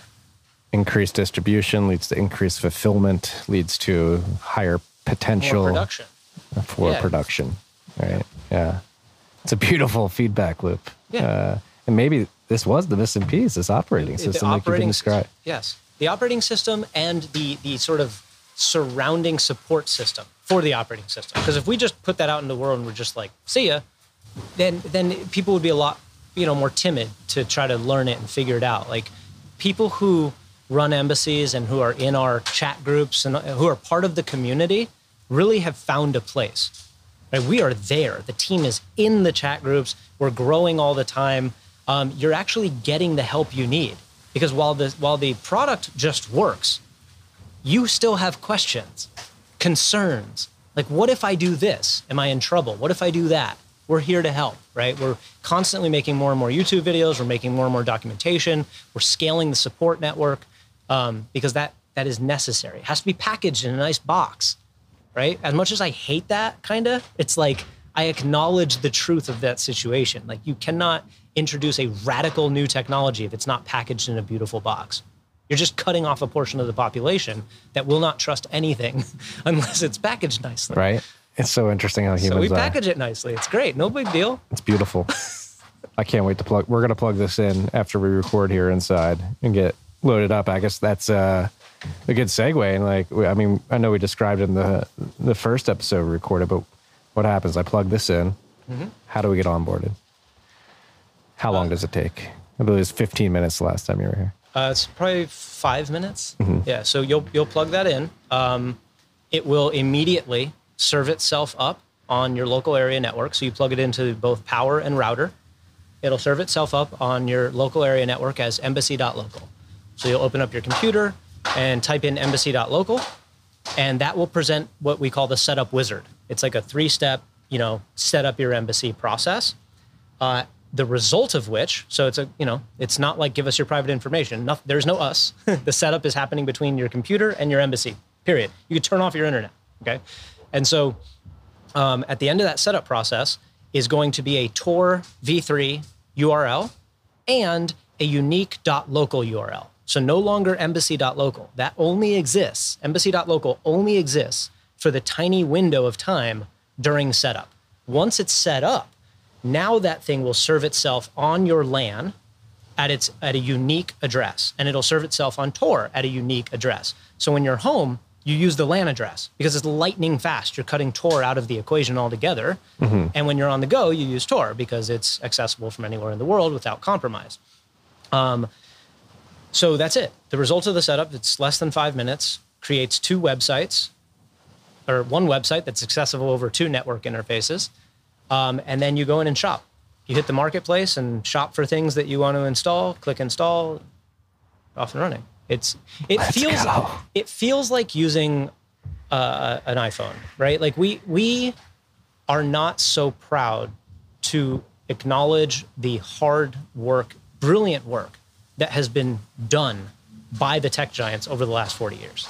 Like they really nailed it, okay? Like the fact that grandma can use email is remarkable, okay? They took this super technical thing and they boiled it down to something that a child can understand. And we are riding on that. We consider Apple and Google our R&D department, right? Like they are pumping billions of dollars, millions and billions of dollars over the decades into UX and UI design research, doing these focus groups, A/B testing, right? They've shown us exactly what works. So we designed Embassy OS, we just copied them. We took exactly what their interfaces look like. We just made it for ourselves. And except instead of using a personal computer, those interfaces are designed to use a personal server. Yeah. Real quick, I want to visit the redundancy thing. I don't want to forget about that guy's question. Redundancy. Yes. So, what happened? Where's your data, right? The data is living on that hard drive right there, right? That's a 2 terabyte SSD, and that's where all Embassy OS data lives, both the operating system data and the data for all the services. And so if your house burns down, bye-bye data, okay? It's gone. And that's not okay. It's not okay because this is important stuff, right? Mm-hmm. It could even have private keys on it. It could have passwords on it. So backups are essential. And so the way that you do backups using Embassy OS 0.3.0, so we actually improved the backup story from the O2X series, is you have 2 options. And the one that we recommend is backups over the local area network to another device. So either your MacBook, your Windows machine, your Linux machine, could be a desktop, laptop, could be even just a network-attached storage device, a NAS that you just have in your home for storing data. And you go in and you do a shared folder. So you would actually go into your MacBook, you'd right-click the folder, and you'd be like, share, right? And now that folder is now an accessible network interface on the LAN. Mm-hmm. You plug in the address and the password into Embassy and click backup, and it'll back it up to this device in your home. And if you wanted to, you could actually take an external hard drive, like an HDD, plug it into your MacBook, select that as the shared folder, and then it would create a backup to the HDD. You unplug that and go put it in a safe somewhere. Okay, so it's very manual. You actually have to create a backup. You have to push the button to create a backup. You could also just plug a drive directly in to the Embassy, but there's a caveat. The Raspberry Pi 4 doesn't provide sufficient power to power 2 SSDs or an HDD and an SSD. So you can't plug in 2 drives into that Embassy. It just won't. So you want to be able to back it up, essentially. You have to get a powered hub. You have to get an alternative source of power, and then you can plug in multiple drives. And then you could just do that. You plug in a HDD, click backup, and it'll back it up to that drive. So you have 2 options for backing up. Both are manual. However, your Embassy is not down during the process. You click backup, and you can go continue to do things. And it just cycles through and backs up every single piece of service on your Embassy. So you can go do something else. You can continue to use it, whatever. So as we move forward, the backup story will improve dramatically. And part of this, sort of the holy grail of the server infrastructure that we're going for here, is actual multiple synced embassies around the world. So you, for instance, would have like an embassy here, and you'd have one at, your parents' place somewhere, and you'd have one on the other side of the world at a friend's house, and they would all be aware of each other because you would give each one the address of the other and the credentials, and they would actually act as a personal server cluster, creating backups to each other on a continuous basis. Hell yeah. Yeah, so that's where it gets really convenient. You don't even have to think about it anymore, because if one goes down, the other one picks up the slack, and the data's in 3 different places. And say, like, you don't have 3 geographic regions, and you don't want to buy 3 embassies. You don't need to, because somebody else could be running an embassy, and they have a 4 terabyte SSD, and they're barely using any of it. They can actually store encrypted backups of other embassy users and do it for sats, right? So this is a data storage protocol that would leverage micropayments to enable people to monetize excess storage space, right? This has been talked about a lot. So what Chia wants to be. It's been talked about a lot. It's actually a really hard problem to solve, because you need to be able to verify that the person is in fact doing their job. So you have to utilize some pretty advanced cryptography to basically ask all the people who are supposed to be storing whatever portion of your data they're storing, that they actually have that exact portion that you sent them and that they're supposed to have. So it's this constant proof of, proof that they're doing their job in exchange for sats. And you need to have enough redundancy so that if someone becomes malicious, your data doesn't go missing. It's a very hard problem that we personally are not just going to solve in total, but Embassy acts as a perfect platform for something like that, and perfect use case, right? The need is there. And so we will either be contributing to building, or funding the building, partially at least, of that protocol. It's like part of our mission. Hell yeah. I love that. And even if you're storing a backup and other embassy users SSD with extra space, it's encrypted, right? So that even if it's on their server, they can't read the data or access the data, and they need your key to unlock that. Of course. Yeah. And they don't even know who you are. No. It's a completely anonymous data sharing network. This is... Again, theory. That's not built. No. Right? Today, the backup story is this: back it up on your LAN. The next incremental step that we take for backups is to schedule automatic backups. However, if you're doing an automatic backup to your laptop and it's scheduled for 3 p.m. every day, but you are gone with your laptop and it's not connected to the LAN, it's going to fail. Now, that doesn't mean the embassy explodes. It just means that you'll receive a notification that says backup attempt failed, could not reach, target backup device. But who says it needs to be on your LAN? So the next step after automated backups to something on the LAN would be automated backups to a remote server of your choosing, including another person's embassy. This wouldn't be for sats. It wouldn't be a paid for thing. It would be like a buddy system. Like, I have an embassy and you have an embassy.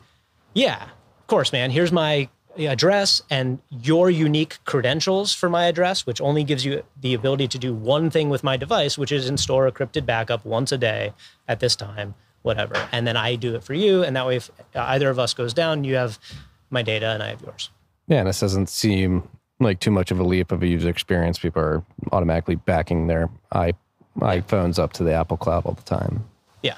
No, the big thing to keep in mind here is that everything I'm talking about can come across as like a lot, and it can feel technical and challenging. And it's only once you get into the user interface that you're like, this like really makes sense. There's a big button that says create backup, and then it tells you exactly what to do. And then you click backup, and then it works. And all of it is transparent and smooth and fast, and it just works. It's a very pleasurable experience. Hell yeah. So let's paint the picture of a world in which Embassy OS succeeds to a degree that would make us extremely happy. What is an individual, a group of individuals, a city, a states, day-to-day life look like? What is our interaction with the digital world? How does it change? Is the change even noticeable? Ideally, at full scale, it would feel like today, but without all the pitfalls and dangers and breaches of privacy and possibilities for extortion. Like, there's nothing wrong with the computing experience today. Can it get better? Of course. and it will get better, either in a centralized way or a decentralized way. But the computing experience will improve, and it will expand to include IoT, right? Your home is going to be extremely intelligent. Everything is going to be connected to the internet. Things that you didn't think even should be connected to the internet will be, because everything is, it's just going to be a virtual reality where everything has a chip in it. It's all, your digital home exists, you know? And that is going to happen. There's nothing that's going to stop the smart home IoT robot future from happening. So our goal is to make sure that those robots are serving individuals, not being rented by individuals to serve the needs of corporate and governmental entities. Like, that's our goal, is to give individuals direct sovereign control over the robots that will, and systems that will govern their physical lives, physical and digital lives. And so we're at the very early stages of this. But if I were to imagine the future, project, and you know, you are using a mobile device that is connecting to one or more of your private servers over one or more various network interfaces, right? Internet overlay networks that are private, onion routed, end-to-end encrypted, talking to your own personal servers, which are then networked over peer-to-peer federated networks. Something like Matrix is federated, something like Bitcoin is P2P, right? That are talking to other servers, again, over encrypted overlay networks, probably bypassing ISPs because it's actually doing mesh routing hops around other people's servers all around the world. And I can control the devices in my home. Even when I'm not home, I can open up my phone and, you know, watch video footage from my home, or tell my, you know, chef robot to begin cooking dinner or something like that. And it's that feeling of, as a child, having that box, and that feeling of, as an adult, being competent and in control and not at the mercy of others to take care of your needs. And it'll all be technology, right? This is not the woods future. I imagine a future of where technology is our savior, not our destroyer. Well, I'm happy you brought up the woods analogy, and I think this is like the perfect happy medium. And this is something, again, the whole metaverse meme blowing up triggered me pretty aggressively, because it seems like this weird form of nihilistic escapism where people just want to ignore the problems in our world and escape into this digital VR world where they can make a perfect world that the natural world isn't providing them. That's one extreme. The other extreme is the one where the mountain men who just go back to using wood burn fires to heat our homes and use no technology. And what you're describing seems like the most optimistic future that we can have, where you combine the two. You hypercharge the physical world, meat space, with the technology that we've been given. You don't have to escape into a full-on digital world. You can blend meat space and the digital world to give you the best quality of life that you could have in meat space. Absolutely. Yeah, you know, when I talk about the robot future and smart homes, and everyone will do whatever they want to do. You'll just be able to do it easier, right? Like, if you want to go live in the woods, you can live in the woods, but wouldn't you like to live in the woods with like a drone that's patrolling the perimeter, and, you know, a grill that cooks the best food you've ever had by thinking it at the grill, you know, without Google being involved? It's like, implement technology to whatever extent you want to. The point is that the technology that you implement should be yours in like the grittiest sense of property, right? It should not be permissioned, should not be rentals. It's like, when you buy a hammer, it's yours, right? You go to the hardware store, you buy a hammer, you go home, and that hammer just belongs to you. It's not like that with our technology. A hammer is technology. I'm talking about digital technology, right? Like, that's not yours. Well, it's not only yours, but you don't build the framework by which it's used too, right? Like, you're given these cookie cutter digital houses, or here's how you use this technology. Yeah. Like, if you're just given the facilities to build your own framework, I think that's much preferable, right? Like, you can build customizable. Yeah. Sure. Where these out-of-the-box frameworks handed to us by the tech giants, governments, intelligence apparatus, is that framework's constructed in a way to force you to operate and act in a certain way, which is not sovereignty. It's not freedom. It's not living life Right. to the best of your abilities. Yeah, because defaults matter, right? Like the pathways matter just as much as the technology itself, right? How you use it matters as much as what it is. And so, for instance, if you buy a MacBook, assuming there is no hardware level of vulnerability, like assuming Apple is not literally on the motherboard in your home, right? Like there's not some backdoor built in, which there might be, but let's assume for a second that the hardware itself is safe. Okay, maybe that's a bad assumption, but let's do it. It means that you could use that computer in a very personal, private way. It's possible, but that computer comes pre-installed with a bunch of software that has default settings, and those default settings are to share things, right? So it's like defaults matter. It's not just about the technology, it's about how you instruct people to use it.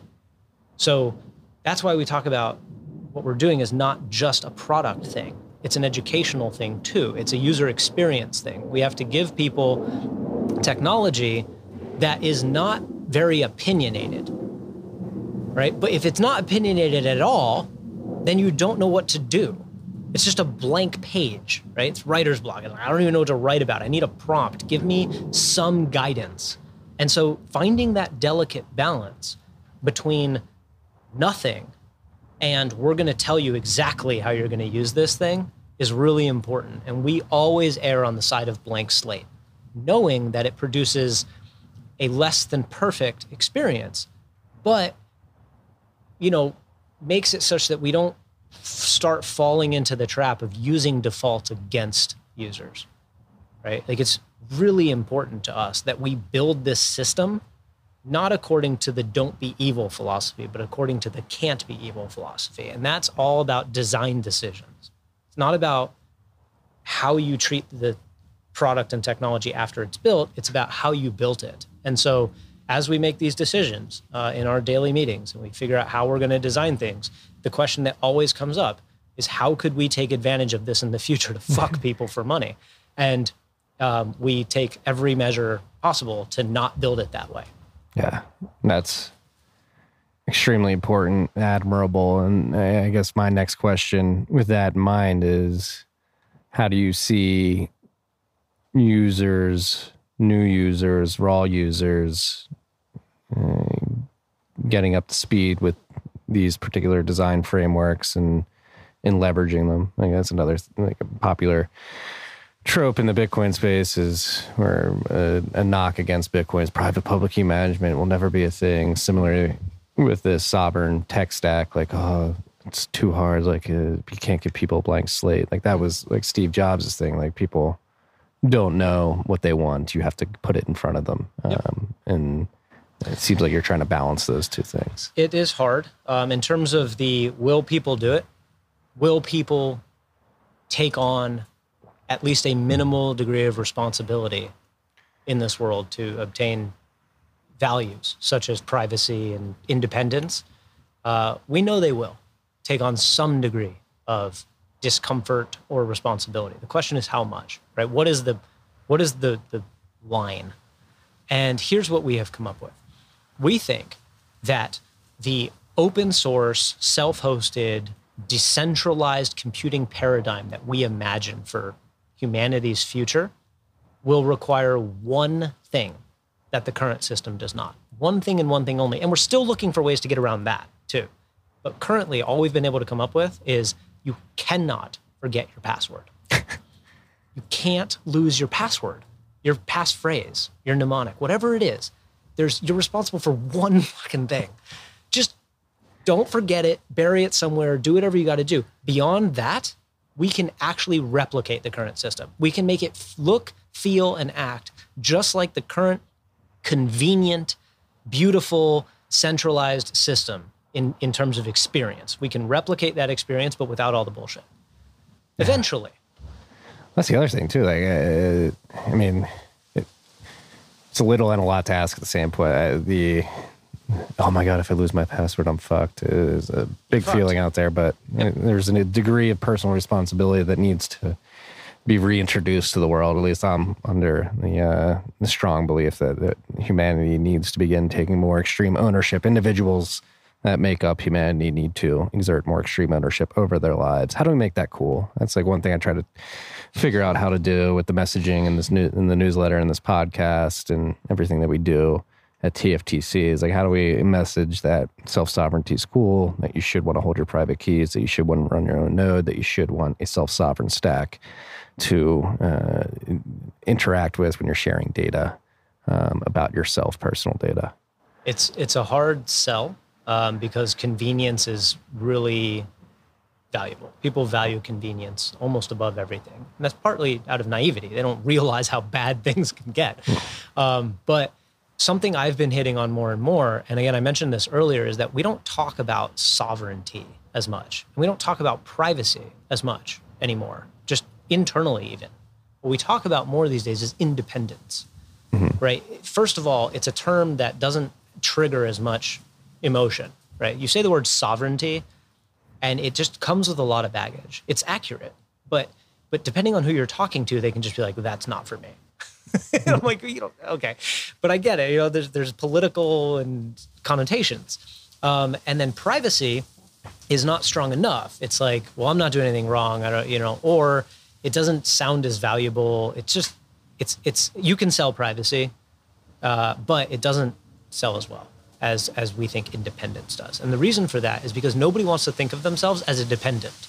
Right. Children are dependents, right? Even when you fill out your taxes, how many dependents do you have? Are you a dependent or are you an adult, right? Are you a child or are you an adult? So you can almost use this as like if you don't take care of your own keys, if you don't memorize your own password, you're a digital child, right? Mommy and daddy are going to store your password for you, and they're going to either let you have it or not. And like, who wants to be a child? Are you a child? Right? So you can almost kind of like, politely ridicule somebody for just wanting to be a child. Right. Grow up. Bully people into the into the sovereign stack. Grow up. Take control of your stuff. Yeah. Well, that's the other thing. You see this, another big theme in the last 2 years, obviously, with the economic lockdowns, people turning away from public schools toward homeschooling pods, and different ways of educating children. I want to live in a world where kids as young as 8-year-olds, as soon as you're able to use a computer, you're learning how to build a sovereign stack at that age, right? Like, that's what we need to get to, in my mind. Like, I got my son in there right now. He's almost 2. Like, I hope by the time he's 10, he's plugging in computers, downloading MSCOS and building his own stack that I don't know about, and with little instruction from myself or navigation help from me. Do we get there? Oh yeah. Yeah, no, this makes that a lot easier, right? So asking an 8-year-old to, root their MacBook and, start downloading Docker containers and running them and, setting up a Tor network interface and accessing it from a, configured Firefox browser, it's too much. But when you talk about building a sovereign stack, I know you're not just talking about, running self-hosted software. You're talking about the stack of life, right? Like taking control of your food and, and your physical protection and your security systems and your digital privacy and all of it. It's the building a sovereign, an individual. And we want that for our children. I do. I just had my first child. Congratulations. Thank you. And I think about her a lot as we're building this stuff.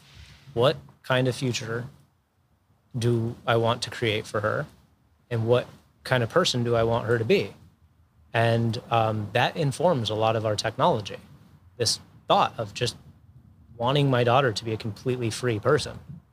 Freedom, right? We're talking about really fundamental, basic stuff here. Yeah. And we can use technology to do that. We can use technology to lower the barrier to entry, right? That's really what we're doing, right? Conceptually, someone were just like, what does Start9 do, without telling me what Start9 does, right? With any details of the business at all. I would say we're lowering the barrier to entry and shortening the darkness, right? Like making sovereign digital technology accessible to people in order to provide an off-ramp from the collapsing system to minimize the damage and darkness that will result from its demise. That's what we're out to do. Yeah. That's a heavy mission. It's fun though too. I mean, I shouldn't say fun. It's invigorating. Like, yes. You wake up excited to go to work every day, I would imagine. I do. Yeah. I don't come home is the problem. I work from home a lot, but like, yeah, I work too much. I do as well.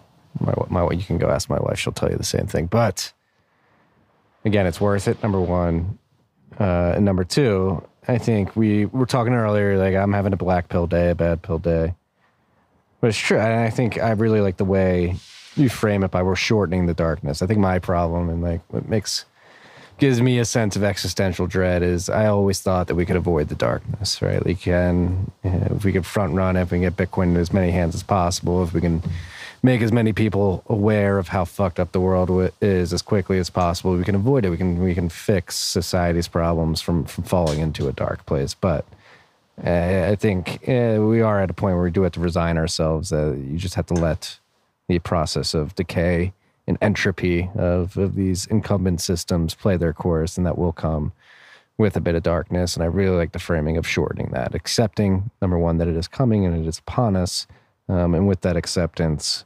working to shorten it to as short a period as possible, which I think is a really good framing, as opposed to making the binary, we fix it and prevent it, or we just go into complete shit. Yep.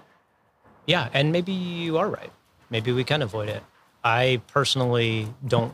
I think we're already in it. Yeah. Well, it depends on how you define darkness. How dark is dark? It need to be before you call it dark. I don't know. But it's not beautiful out right now, right? It's cloudy at best and storming at worst already. But it's a race. This is where the passion comes from. It's why I'm so passionate about what we're doing, is because I see a ticking clock. Right? And again, it's not an overnight thing. It's not like one day it's fine and the next day it's not. As we've seen, it's deteriorating in real time. But we have to build alternative parallel systems as soon as possible so that those who want to exit can exit. We have to build the off-ramps, right? Because you're in a crowded theater that's burning down. Get people out as fast as possible, right? And that's through technology and education. It's how you do that. Yeah. And direct assistance, actually helping out, right? Being welcoming to people who want, even if they don't understand exactly what's going on, right? Sometimes that's through willful ignorance, and sometimes it's just through ignorance. Sometimes it's naivety. Sometimes they don't understand how evil some people are. The banality of evil. I mean, you can make a very strong argument that it's just dull. A majority of people today are engaged in a somewhat banal form of evil, and they don't even realize it. Yeah.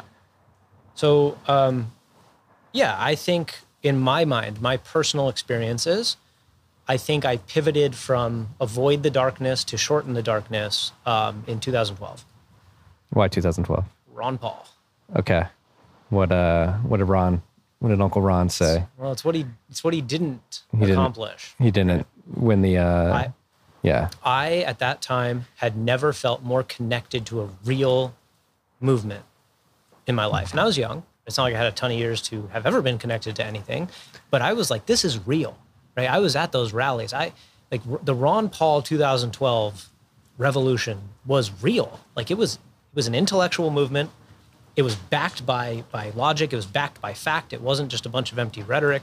He had a plan that would have worked over many, many, many decades. He was crushing the debates too. He was crushing the debates. He was rallying tens of thousands of people who were chanting "End the Fed." I mean, it was like a real movement, and I was all over it. And I was like, you can't stop something like this. I was like, this thing has wheels and momentum, and there's no way he doesn't get the nomination. And then I watched how they dealt with him. And I think that's proper wording, because he was dealt with. Like a child is dealt with, okay? It was the most powerful social movement I had ever seen, was basically flicked off the table through a very simple tactic of obscurity. They basically just pretended like he didn't exist. Yeah. In the media. And then he didn't exist. They had the polls where like he would be like first, and they put him like in third position on the screen. They so just people skipped the name. Yeah. In first, you have Mitt Romney, and in third, you have Michelle Bachmann. Like, who's in second? Like, you just didn't say his name. And I was like, there's no way that can work. People are not idiots. And then it just worked. It worked beautifully. They just ignored his existence, and he failed to exist. And at that moment, I realized how powerful the incumbent system was, how much power media has over perception. Like, I had read about propaganda. I had read about sort of the way that the state, manages consciousness, but I had never experienced it so intimately. And now we're seeing it again in many different facets, but in one in particular. But it's like, so I switched from, well, you can't beat politics with politics. You cannot beat that system at its own game. It's really good at it. You need something wholly other. And at the time, I had not discovered Bitcoin. Right? This was 2012. I was using excess money from my paychecks to buy gold. Because Ron Paul's, I learned about sound money, and I didn't know anything about Bitcoin at the time.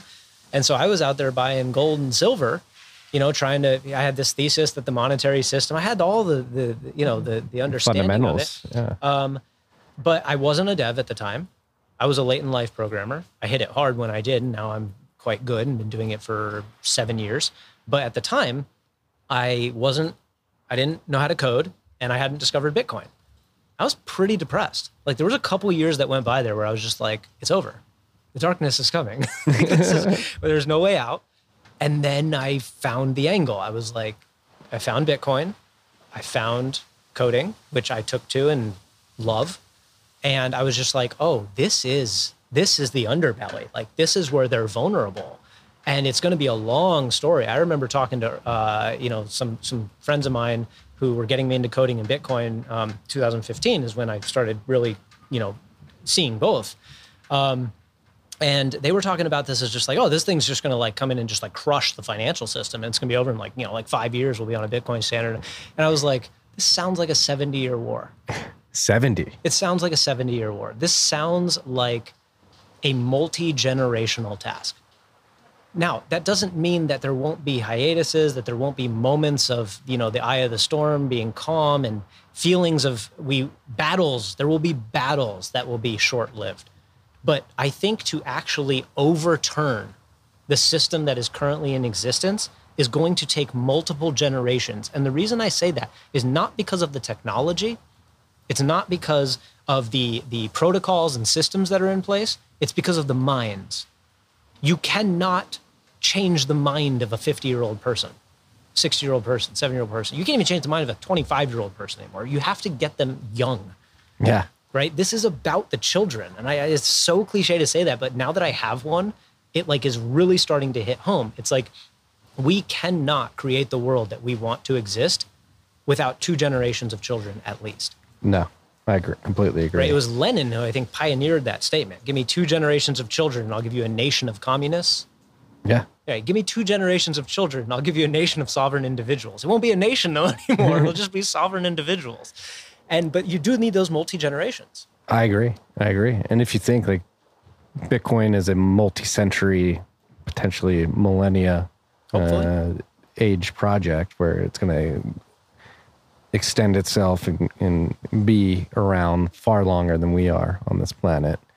Yeah, I mean, it's almost selfish to want everything out of the box from Bitcoin for our generation, right? Like, there's no way you could. Yes, it would be incredible. And that's like my biggest beef with Bitcoin's lazy critics and even some Bitcoiners as well, is that it's not a medium of exchange, unit of account, it's got volatility. It's like, you're not going to get that out of the box, nor are you going to win out of the box. It's going to take work, it's going to take building, and it's going to take time. And you just, as a Bitcoiner, as an individual out there, maybe listening to this podcast or wanting to usher in a Bitcoin standard, you have to resign yourself to the possibility that it doesn't happen until after you're gone. And that's okay. Yeah, it is. There's a little bit of a sadness to it. There's a little bit of a sadness to me when I think about that. But it did change when I had my daughter. It wasn't as sad. It was, I don't know, different emotion. I know. I can't articulate it either, but I know the emotion you're just trying to describe. I tear up at the thought of her and her children being free. Because it's not even about me anymore. This is so much lower time preference than that. And I couldn't viscerally experience that until I had a kid. Yeah. Right? A lot of people talk about how having kids changes your life. And it is for everyone. And in some similar ways and some different ways. But for me, it wasn't about the schedule and the waking up at night. That was easily predictable. Maybe not by everybody, but I saw that coming, right? That didn't affect my life at all. What it changed was I was already a low time preference thinker, right? When I was 6 years old, I was buying Power Rangers that I never took out of the box because I thought they might be collectibles one day. Like, I've always been an investor and a low time preference thinker, right? And I understand that things take a long time. Big, good things do not happen overnight. They take a very long time to build, or else they're not big, good things. If they can happen overnight, then you're talking about something else. And that, you know, I was okay with that. Even when we embarked on Start9, the not so humble mission of reinventing the internet and personal computing for the sovereign era, I understood that that was not going to be a 5 to 10 year thing. And I told our seed round investors the same thing. I said, if you're expecting an exit in 5 years, we're not the investment for you. It has nothing to do with what we're considering right now. We need the money to build the future. If we build the future, more money will happen as a consequence, not as a goal. The goal is to build the future we want, right? And so that's what you're investing in. And if you think that that will result in a return, then great. But if not, then don't invest, because we're never going to, we're never going to prioritize quarterly profits over the vision of my granddaughter's future. Right. So I'm even more okay with it now, because not only am I on board, but I have this child now that gives me this perspective and this emotion that I didn't have before. But we're backed by people who are supporting that same vision. I don't just mean our investors. I mean every member of the company, are the people who have bought into our vision and our community. Yeah. Our community is awesome. Well, they're not just users of our product. They are like passionate supporters who became that way, not because of me talking on a podcast like this, but because they got it and then it worked. And then they had questions and then we helped, and then we were building trust, right? But making it such that if you ever stop trusting us, you'll be just fine. Yeah. We're building the exit routes along the way. I mean, we've got some of the Start9 community in the comments here. Look at this. This is the way. No, it's going to take time, freaks. One day at a time, one embassy at a time, like just one person at a time, one mind at a time, one child at a time. Like, it's going to take time, but it's going to be so fucking worth it. But you know what's good about that acknowledgement, that sort of, and maybe I'm wrong, okay, but this is how I've accepted this. And I'm a runner. I was shorter distance when I was young, and then I pivoted to half marathon, which is my main event now. And I do it competitively and I do it seriously. And one of the things that I had to teach my athletes, because I was also a coach for 7 years, and really ingrain in myself, is settle in. It's a long race, right? Even the half mile is a long race. Like, you've got to be strategic. You don't just come out firing. We laugh at people who go out sprinting the first 100 meters of a marathon because we know what's going to happen, right? I'm excited, and the crowd, who also doesn't understand, might be like, look at that guy. Mm-hmm. Wow, they're amazing. They're unsustainable. Yeah. Right? Mile 23, their hands are on their knees. Yeah. They're taking a little break. And we have some opinions about others who are partially trying to do what we're doing. And we very much view it as that sprinter in the first half mile of a marathon. Yeah. This is a long race, and the foundation matters. It has to be solid, secure, scalable. We have now rewritten from scratch our operating system 3 times in 2 years.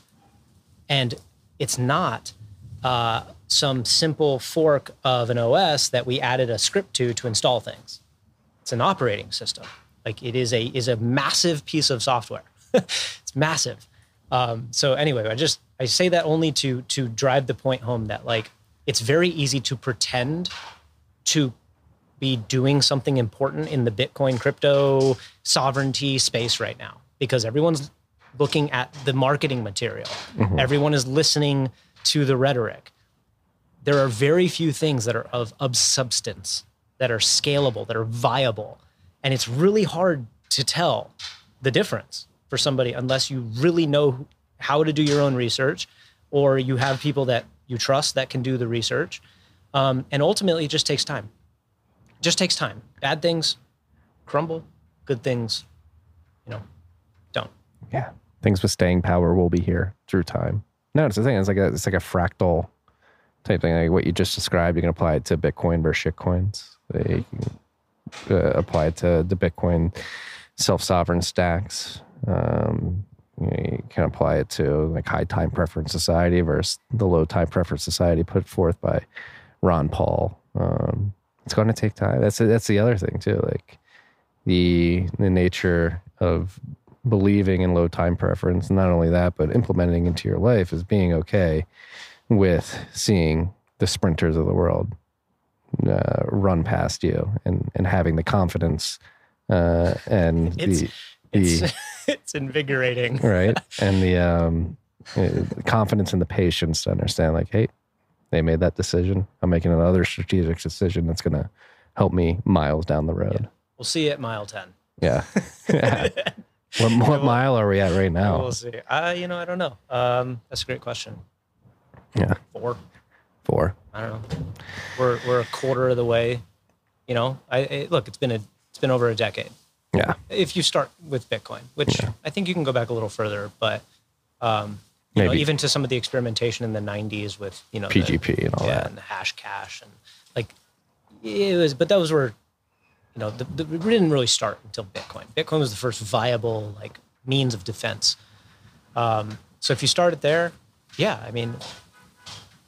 maybe a quarter at best. Yeah. It's crazy thing. We're 13. 13 years past the white paper, almost 13 years past the launch. That's a lot of time. It's over a decade. We're almost a decade and a half into this, which is crazy to think. And we're still doing base layer protocol development that will not see viable application usage for years potentially. Yeah.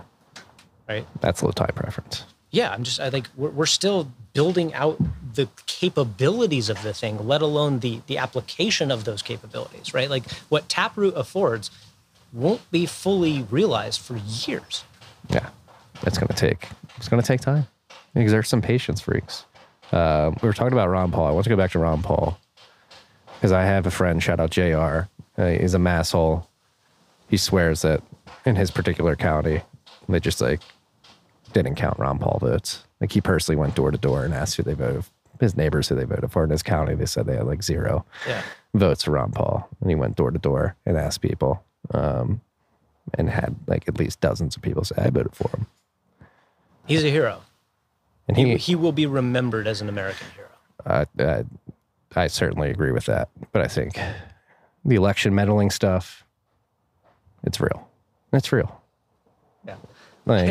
I don't have that personal proof, but it would shock me if it wasn't. The WikiLeaks email. We can go to the WikiLeaks Clinton dump. They proved that the DNC and her versus Bernie, they were actively manipulating those elections and the platforms. When it comes to stuff like that, I guess the reason why I almost dismissively am just that wouldn't surprise me. Sure, it makes sense. But is I actually, for a while there, I got really into trying to figure out the truth. What's really going on here, And I realized it is a losing game because I can't trust any of the information, right? Sure, WikiLeaks comes out with some stuff and maybe you can trust that because it was a leak and sure, but it's not the whole picture. It's a slice of what's happening. To understand the whole picture, you really have to go down the deep, dark conspiracy theory rabbit hole. And then here's the thing. That's very dark. You want to talk about darkness. I know, and I don't even use that term as derogatory to call somebody a conspiracy theorist. What I do is I almost feel a little bit of pity. I'm like, why are you doing this? Let's say you go down this hole and you come to all these conclusions that may or may not be true, right? What is different? How have you contributed? Right? Are you happier? Have you benefited yourself? Anyone in your life or society at all? What was the benefit? Now, I'm not saying don't educate yourself. What I'm saying is I don't need to know the gritty truth of everything. I can literally, from a bird's eye view, look out at the world and be fucked. I don't need to know exactly what's wrong with it, right? Because I know the essence of what's wrong with it. And the essence of what's wrong with it is the outsourcing of judgment, the outsourcing of thinking, right? The utilization of tools and technology for purposes of control. manipulation, like the corruption at the highest levels of the world. I know all that's true. I don't care who did what, it's like the solution is the same for me. Build the alternative system that sets incentives properly such that those types of people and systems do not emerge from the protocol, right? Like what we have today is exactly what the incentives point to. Right. You could have gone back in time and been like, here's the rule set, here's the consensus rules we laid down for society, here's what it's going to produce. Done. Fascism. It ends there. That's it, right? That's the end of the road. It was never going to go anywhere but there. It just needed time. So what you have to do is build a different system with a different set of incentives, and you know where it leads. It leads to the sovereign individual. And so, Yeah. and so I'm just like, let's just build that shit. Yeah. I'm sick of worrying about who did what and why and everything. Let's just build it. Well, as somebody who's been a chronic warrior, went deep into those dark places. I've been there too. That's why I know not to go there. Do not. Yeah. I mean, you can go explore, but always know it's like the know when to hang up the phone and be like, all right, I've seen enough. Like, let's go build something that. And like, there's only so much complaining. I do a lot of it, and attempting to shake people awake that you can do before you drive yourself crazy. Like this is much more fulfilling. It's much more potent and effective as well. More importantly, I hope. Yeah. I mean, look, it's the same reason I don't think about the origin of space and time in the universe anymore. ooh, I went there, right? I did that when I was, younger, and still do from time to time, depending on if I ingest anything that helps with that process. But like, that's not part of my daily operating system. no, Because again, it's the same thing as the conspiracy theory conclusions. It's like, what are you going to do differently? Right? Like, if you're in the simulation, there's nothing much you can do. So I'm just like, I don't care. I don't care. And I'm a philosopher. And my philosophy is I don't care because I'm going to wake up tomorrow and I still have the choice to either do something and believe that my life has purpose and build and gain fulfillment from sharing those experiences with loved ones, or I'm going to wake up the next day and be piss poor, sad, and, and whatever. And it's like, I just choose the former. I just choose it. I have no proof that it's the right choice. Right? It just feels good. Yeah, like it's not hedonism either. It's not just it feels good. I'm gonna do whatever feels good. It's like consider the alternative. Here's your life. What are you gonna do with it? Are you gonna spend your entire life seeking, the truth of metaphysics and the truth of conspiracy in government, or are you gonna spend it building cool shit that makes your life and the lives of others better? Yeah, well, it's funny you said hedonism, right? Because like if you go down that dark place and you come to the conclusion that all this stuff is happening, there's nothing I can do about it. The default would be like, all right, I'm just going to be a hedonistic. Fuck it. If they're not playing by the rules, I'm not either. I'm going to go do drugs, party. But that doesn't work. And then, right? Yeah. And the other side is acknowledge it, accept it, and live a more fulfilling life of virtue. That uplifts everybody and doesn't have this sort of nihilistic, screw it, they're doing it, we should do it too type of mentality. Yeah, I don't converse with nihilists. They're out there, man. Sure. And they're good people. They're good, intelligent people. But they're not helping. Yeah, how could you be a nihilist though? And how could... Well, if everything is shit and everything's going to be shit and you're a speck on the edge of the universe that doesn't matter and your life has no purpose and government's corrupt and unbeatable, then, I mean, how could you be anything but? Yeah. So and it's not even that any of that stuff is untrue. It's that it's not part of my consciousness. Fuck all that truth. That's not what I think about. I just choose to believe that life is meaningful and has great purpose and that humans are capable and good and that building is worthwhile. And I build and I enjoy it, right? Yeah. Now we're going to get deep into a philosophical. You choose to believe that, but like, is there an argument to be made that it's inherent? Well, both properties are inherent to a descent, to an extent, right? They're both true. It's what Schrodinger's view of the world, right? Are you going to go nihilist or? So I was raised Jewish. I am not a practicing religious person. Now, I am a fairly spiritual person. Very common thing for people to say. It's unique to everybody. I get it. It's very cliche, whatever. But something that has stuck with me from when I was younger is my rabbi at the time had given a speech, and he said something that caught my ear, and I made him write it down for me afterwards because I wanted to have it. And so he, on the same piece of paper, wrote two things. One said, "I am but ashes and dust." And underneath it, it said, "For me, the universe was created." Total opposites, okay? That everything exists, not for humanity, for you. That the whole universe was a conspiracy to create you and your life in this moment in time and space. And the other end of that spectrum is You're just fucking dirt dust on the edge of the universe, and there's nothing. And he goes, "These are both true." And he ripped it in half and gave me both sides of it. I love that. I love They're that. both true. It's not Right. either or. So stop trying to figure out which one it is and get on with your life. Yeah. We're never going to understand that mystery. That mystery is beyond our comprehension. It's like an ant trying to understand a human. It's never going to happen. Well, and I think there's an aspect too, like understanding that we are comparatively, relatively just dust in this universe empowers you to recognize that, oh, I am special.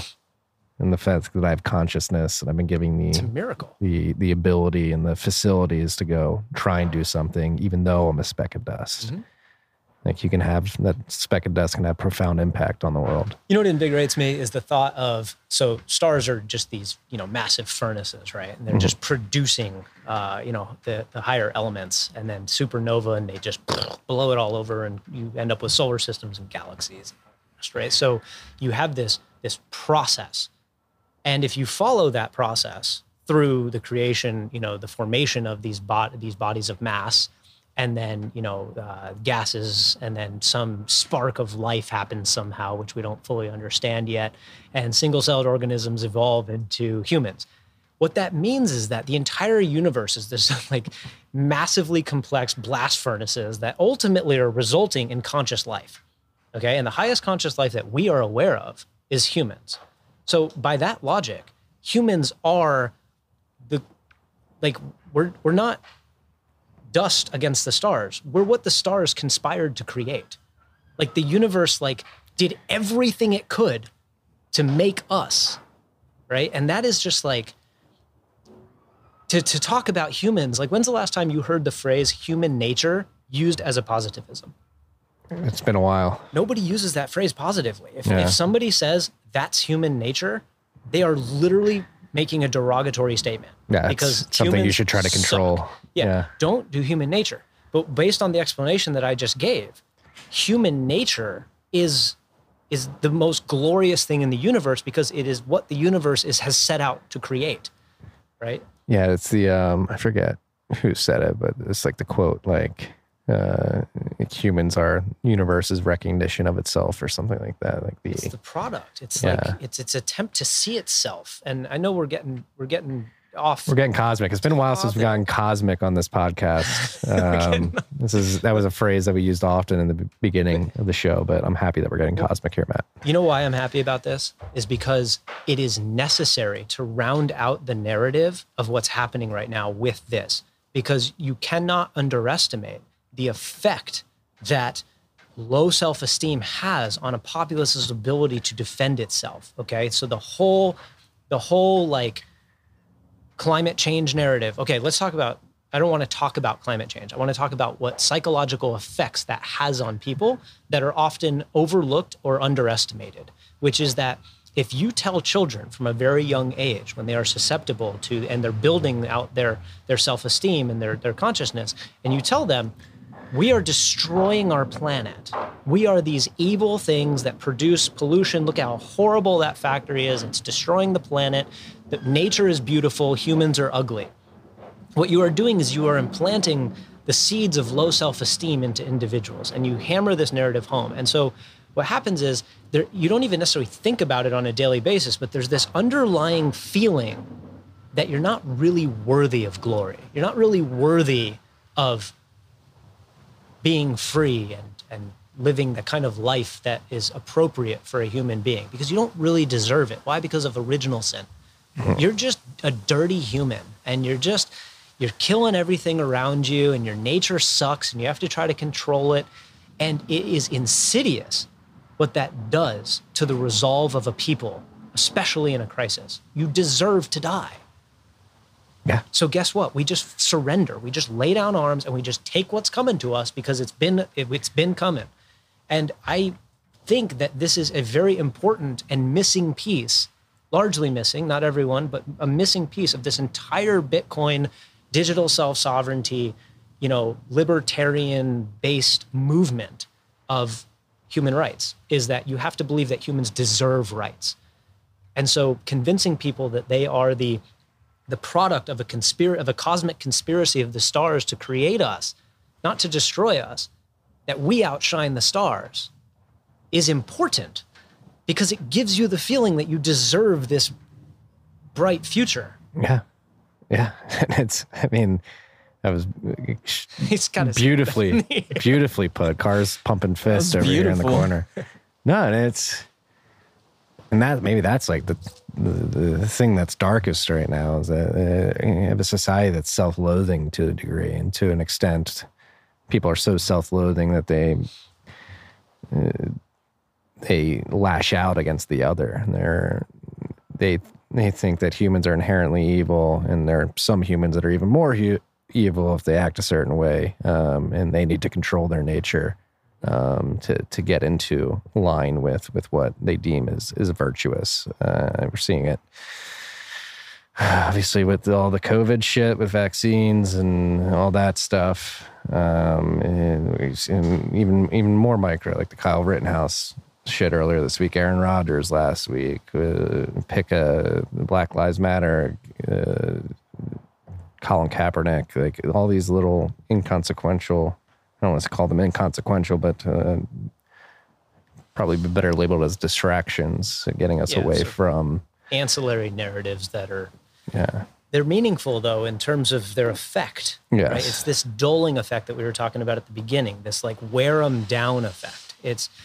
You can just break the morale of an individual or of a people, of a movement by just making it dull. It's bane. It's just, and we've seen it. It's an old story, actually. Yeah, it's the oldest story in the book. Divide and conquer. Divide and conquer. Divide and conquer. And that's like, again, another thread that I was pulling on Whitney earlier this morning. Is like, how do we get people out of that, or into the mindset of understanding that they're being actively divided and conquered against each other?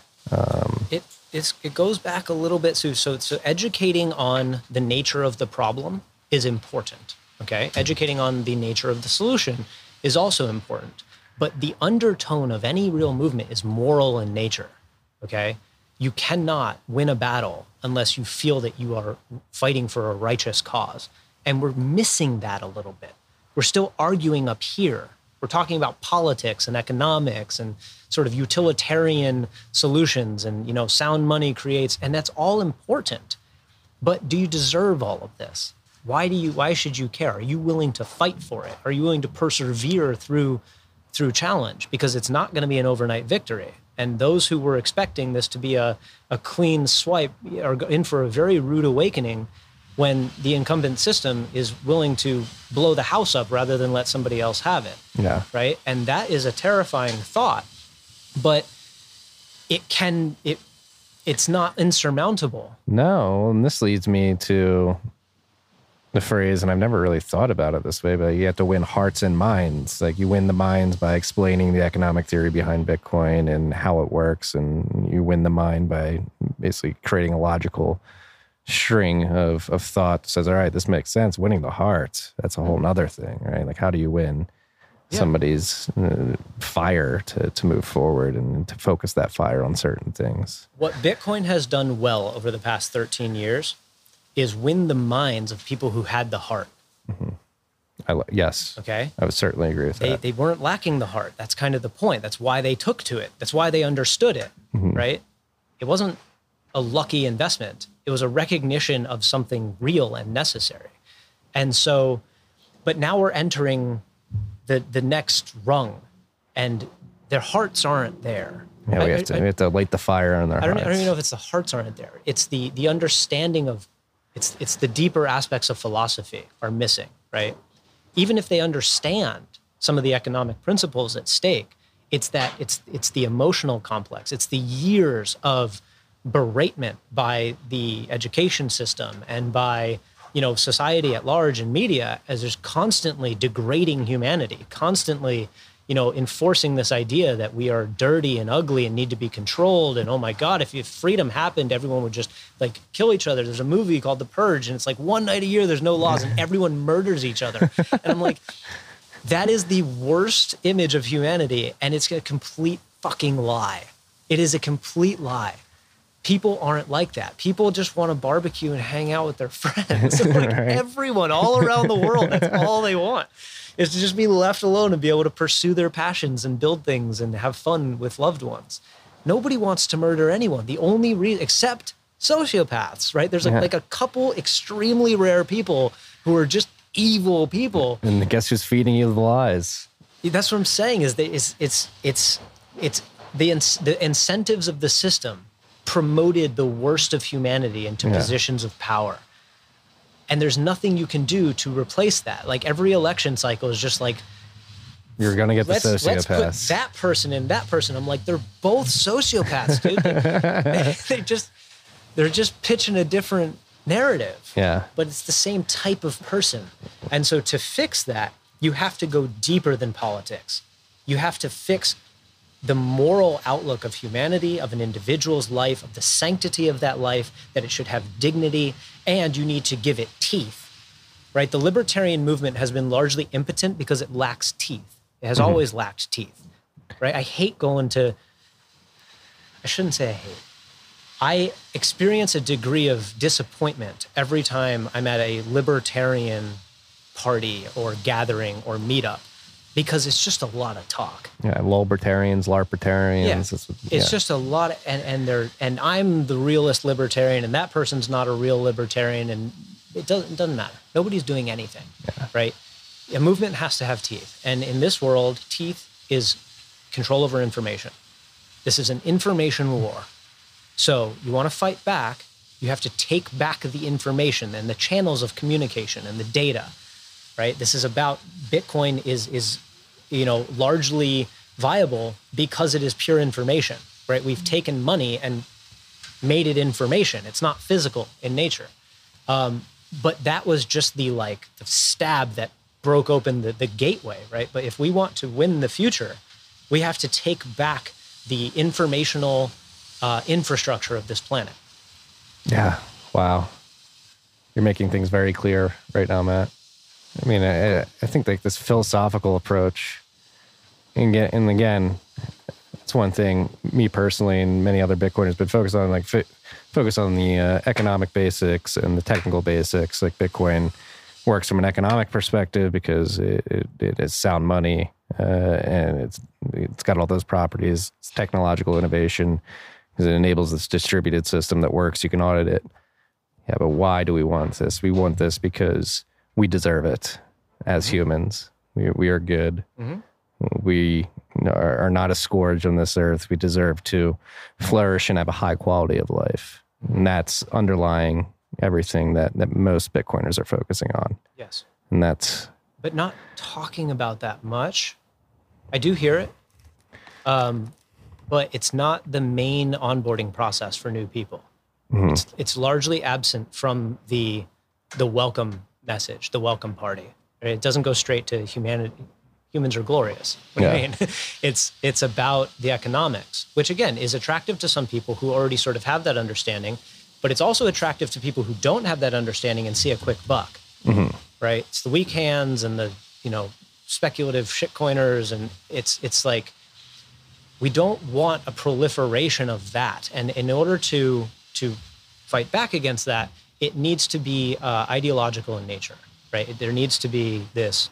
And I think this partly comes out in what has come to be known as sort of toxic maximalism, right? This idea that like we're fighting on an ideological front, but the ideology is still living at the upper echelons of philosophy. So from a philosophic pyramid, right, you have metaphysics, epistemology, ethics, politics, right?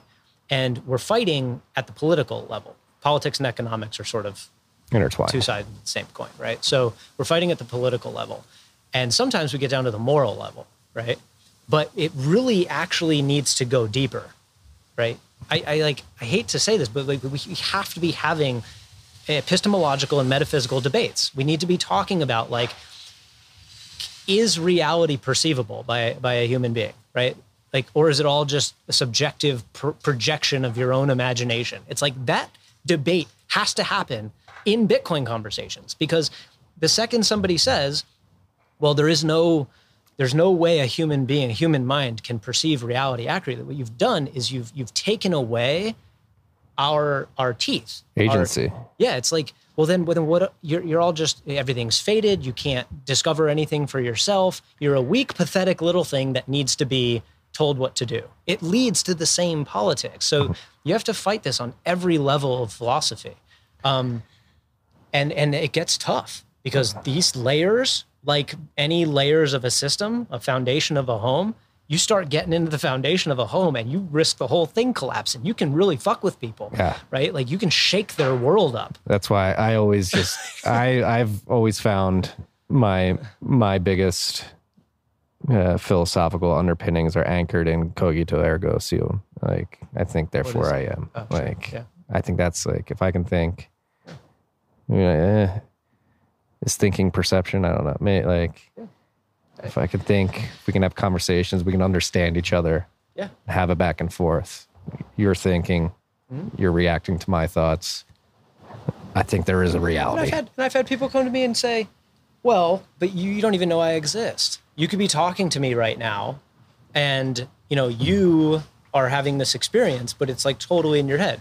And I go, so? I don't give a shit if you're right, imaginary person I'm talking to. Like, I don't care. Yeah.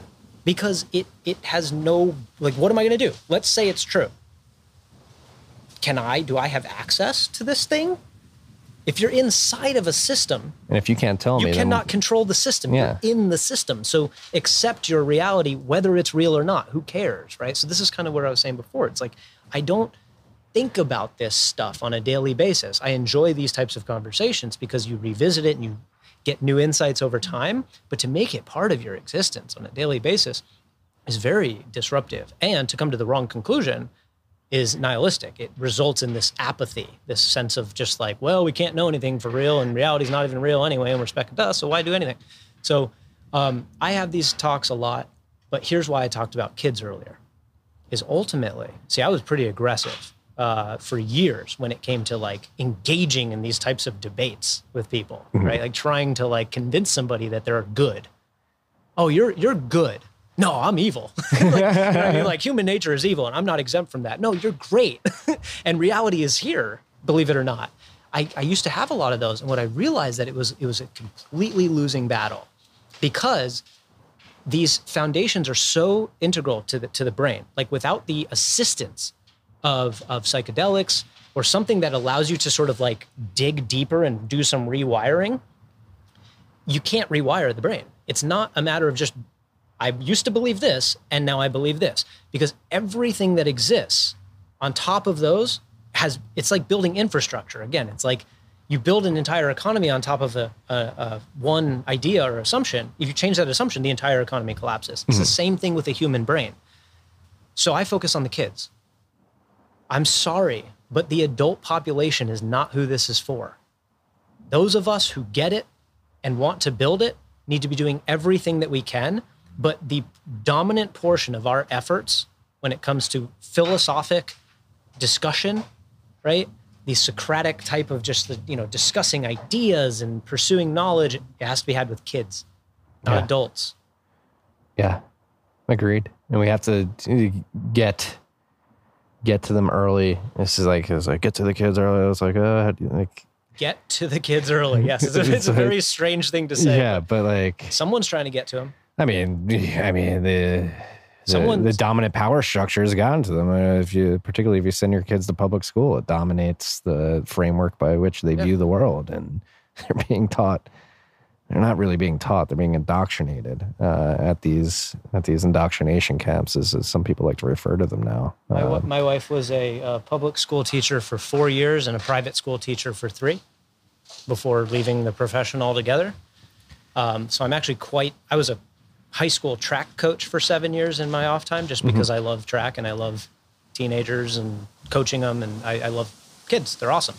And we like have a very inside track on it. Plus I went through that system. Yeah. I did as well. I went to public school till high school. Yeah. It is broken.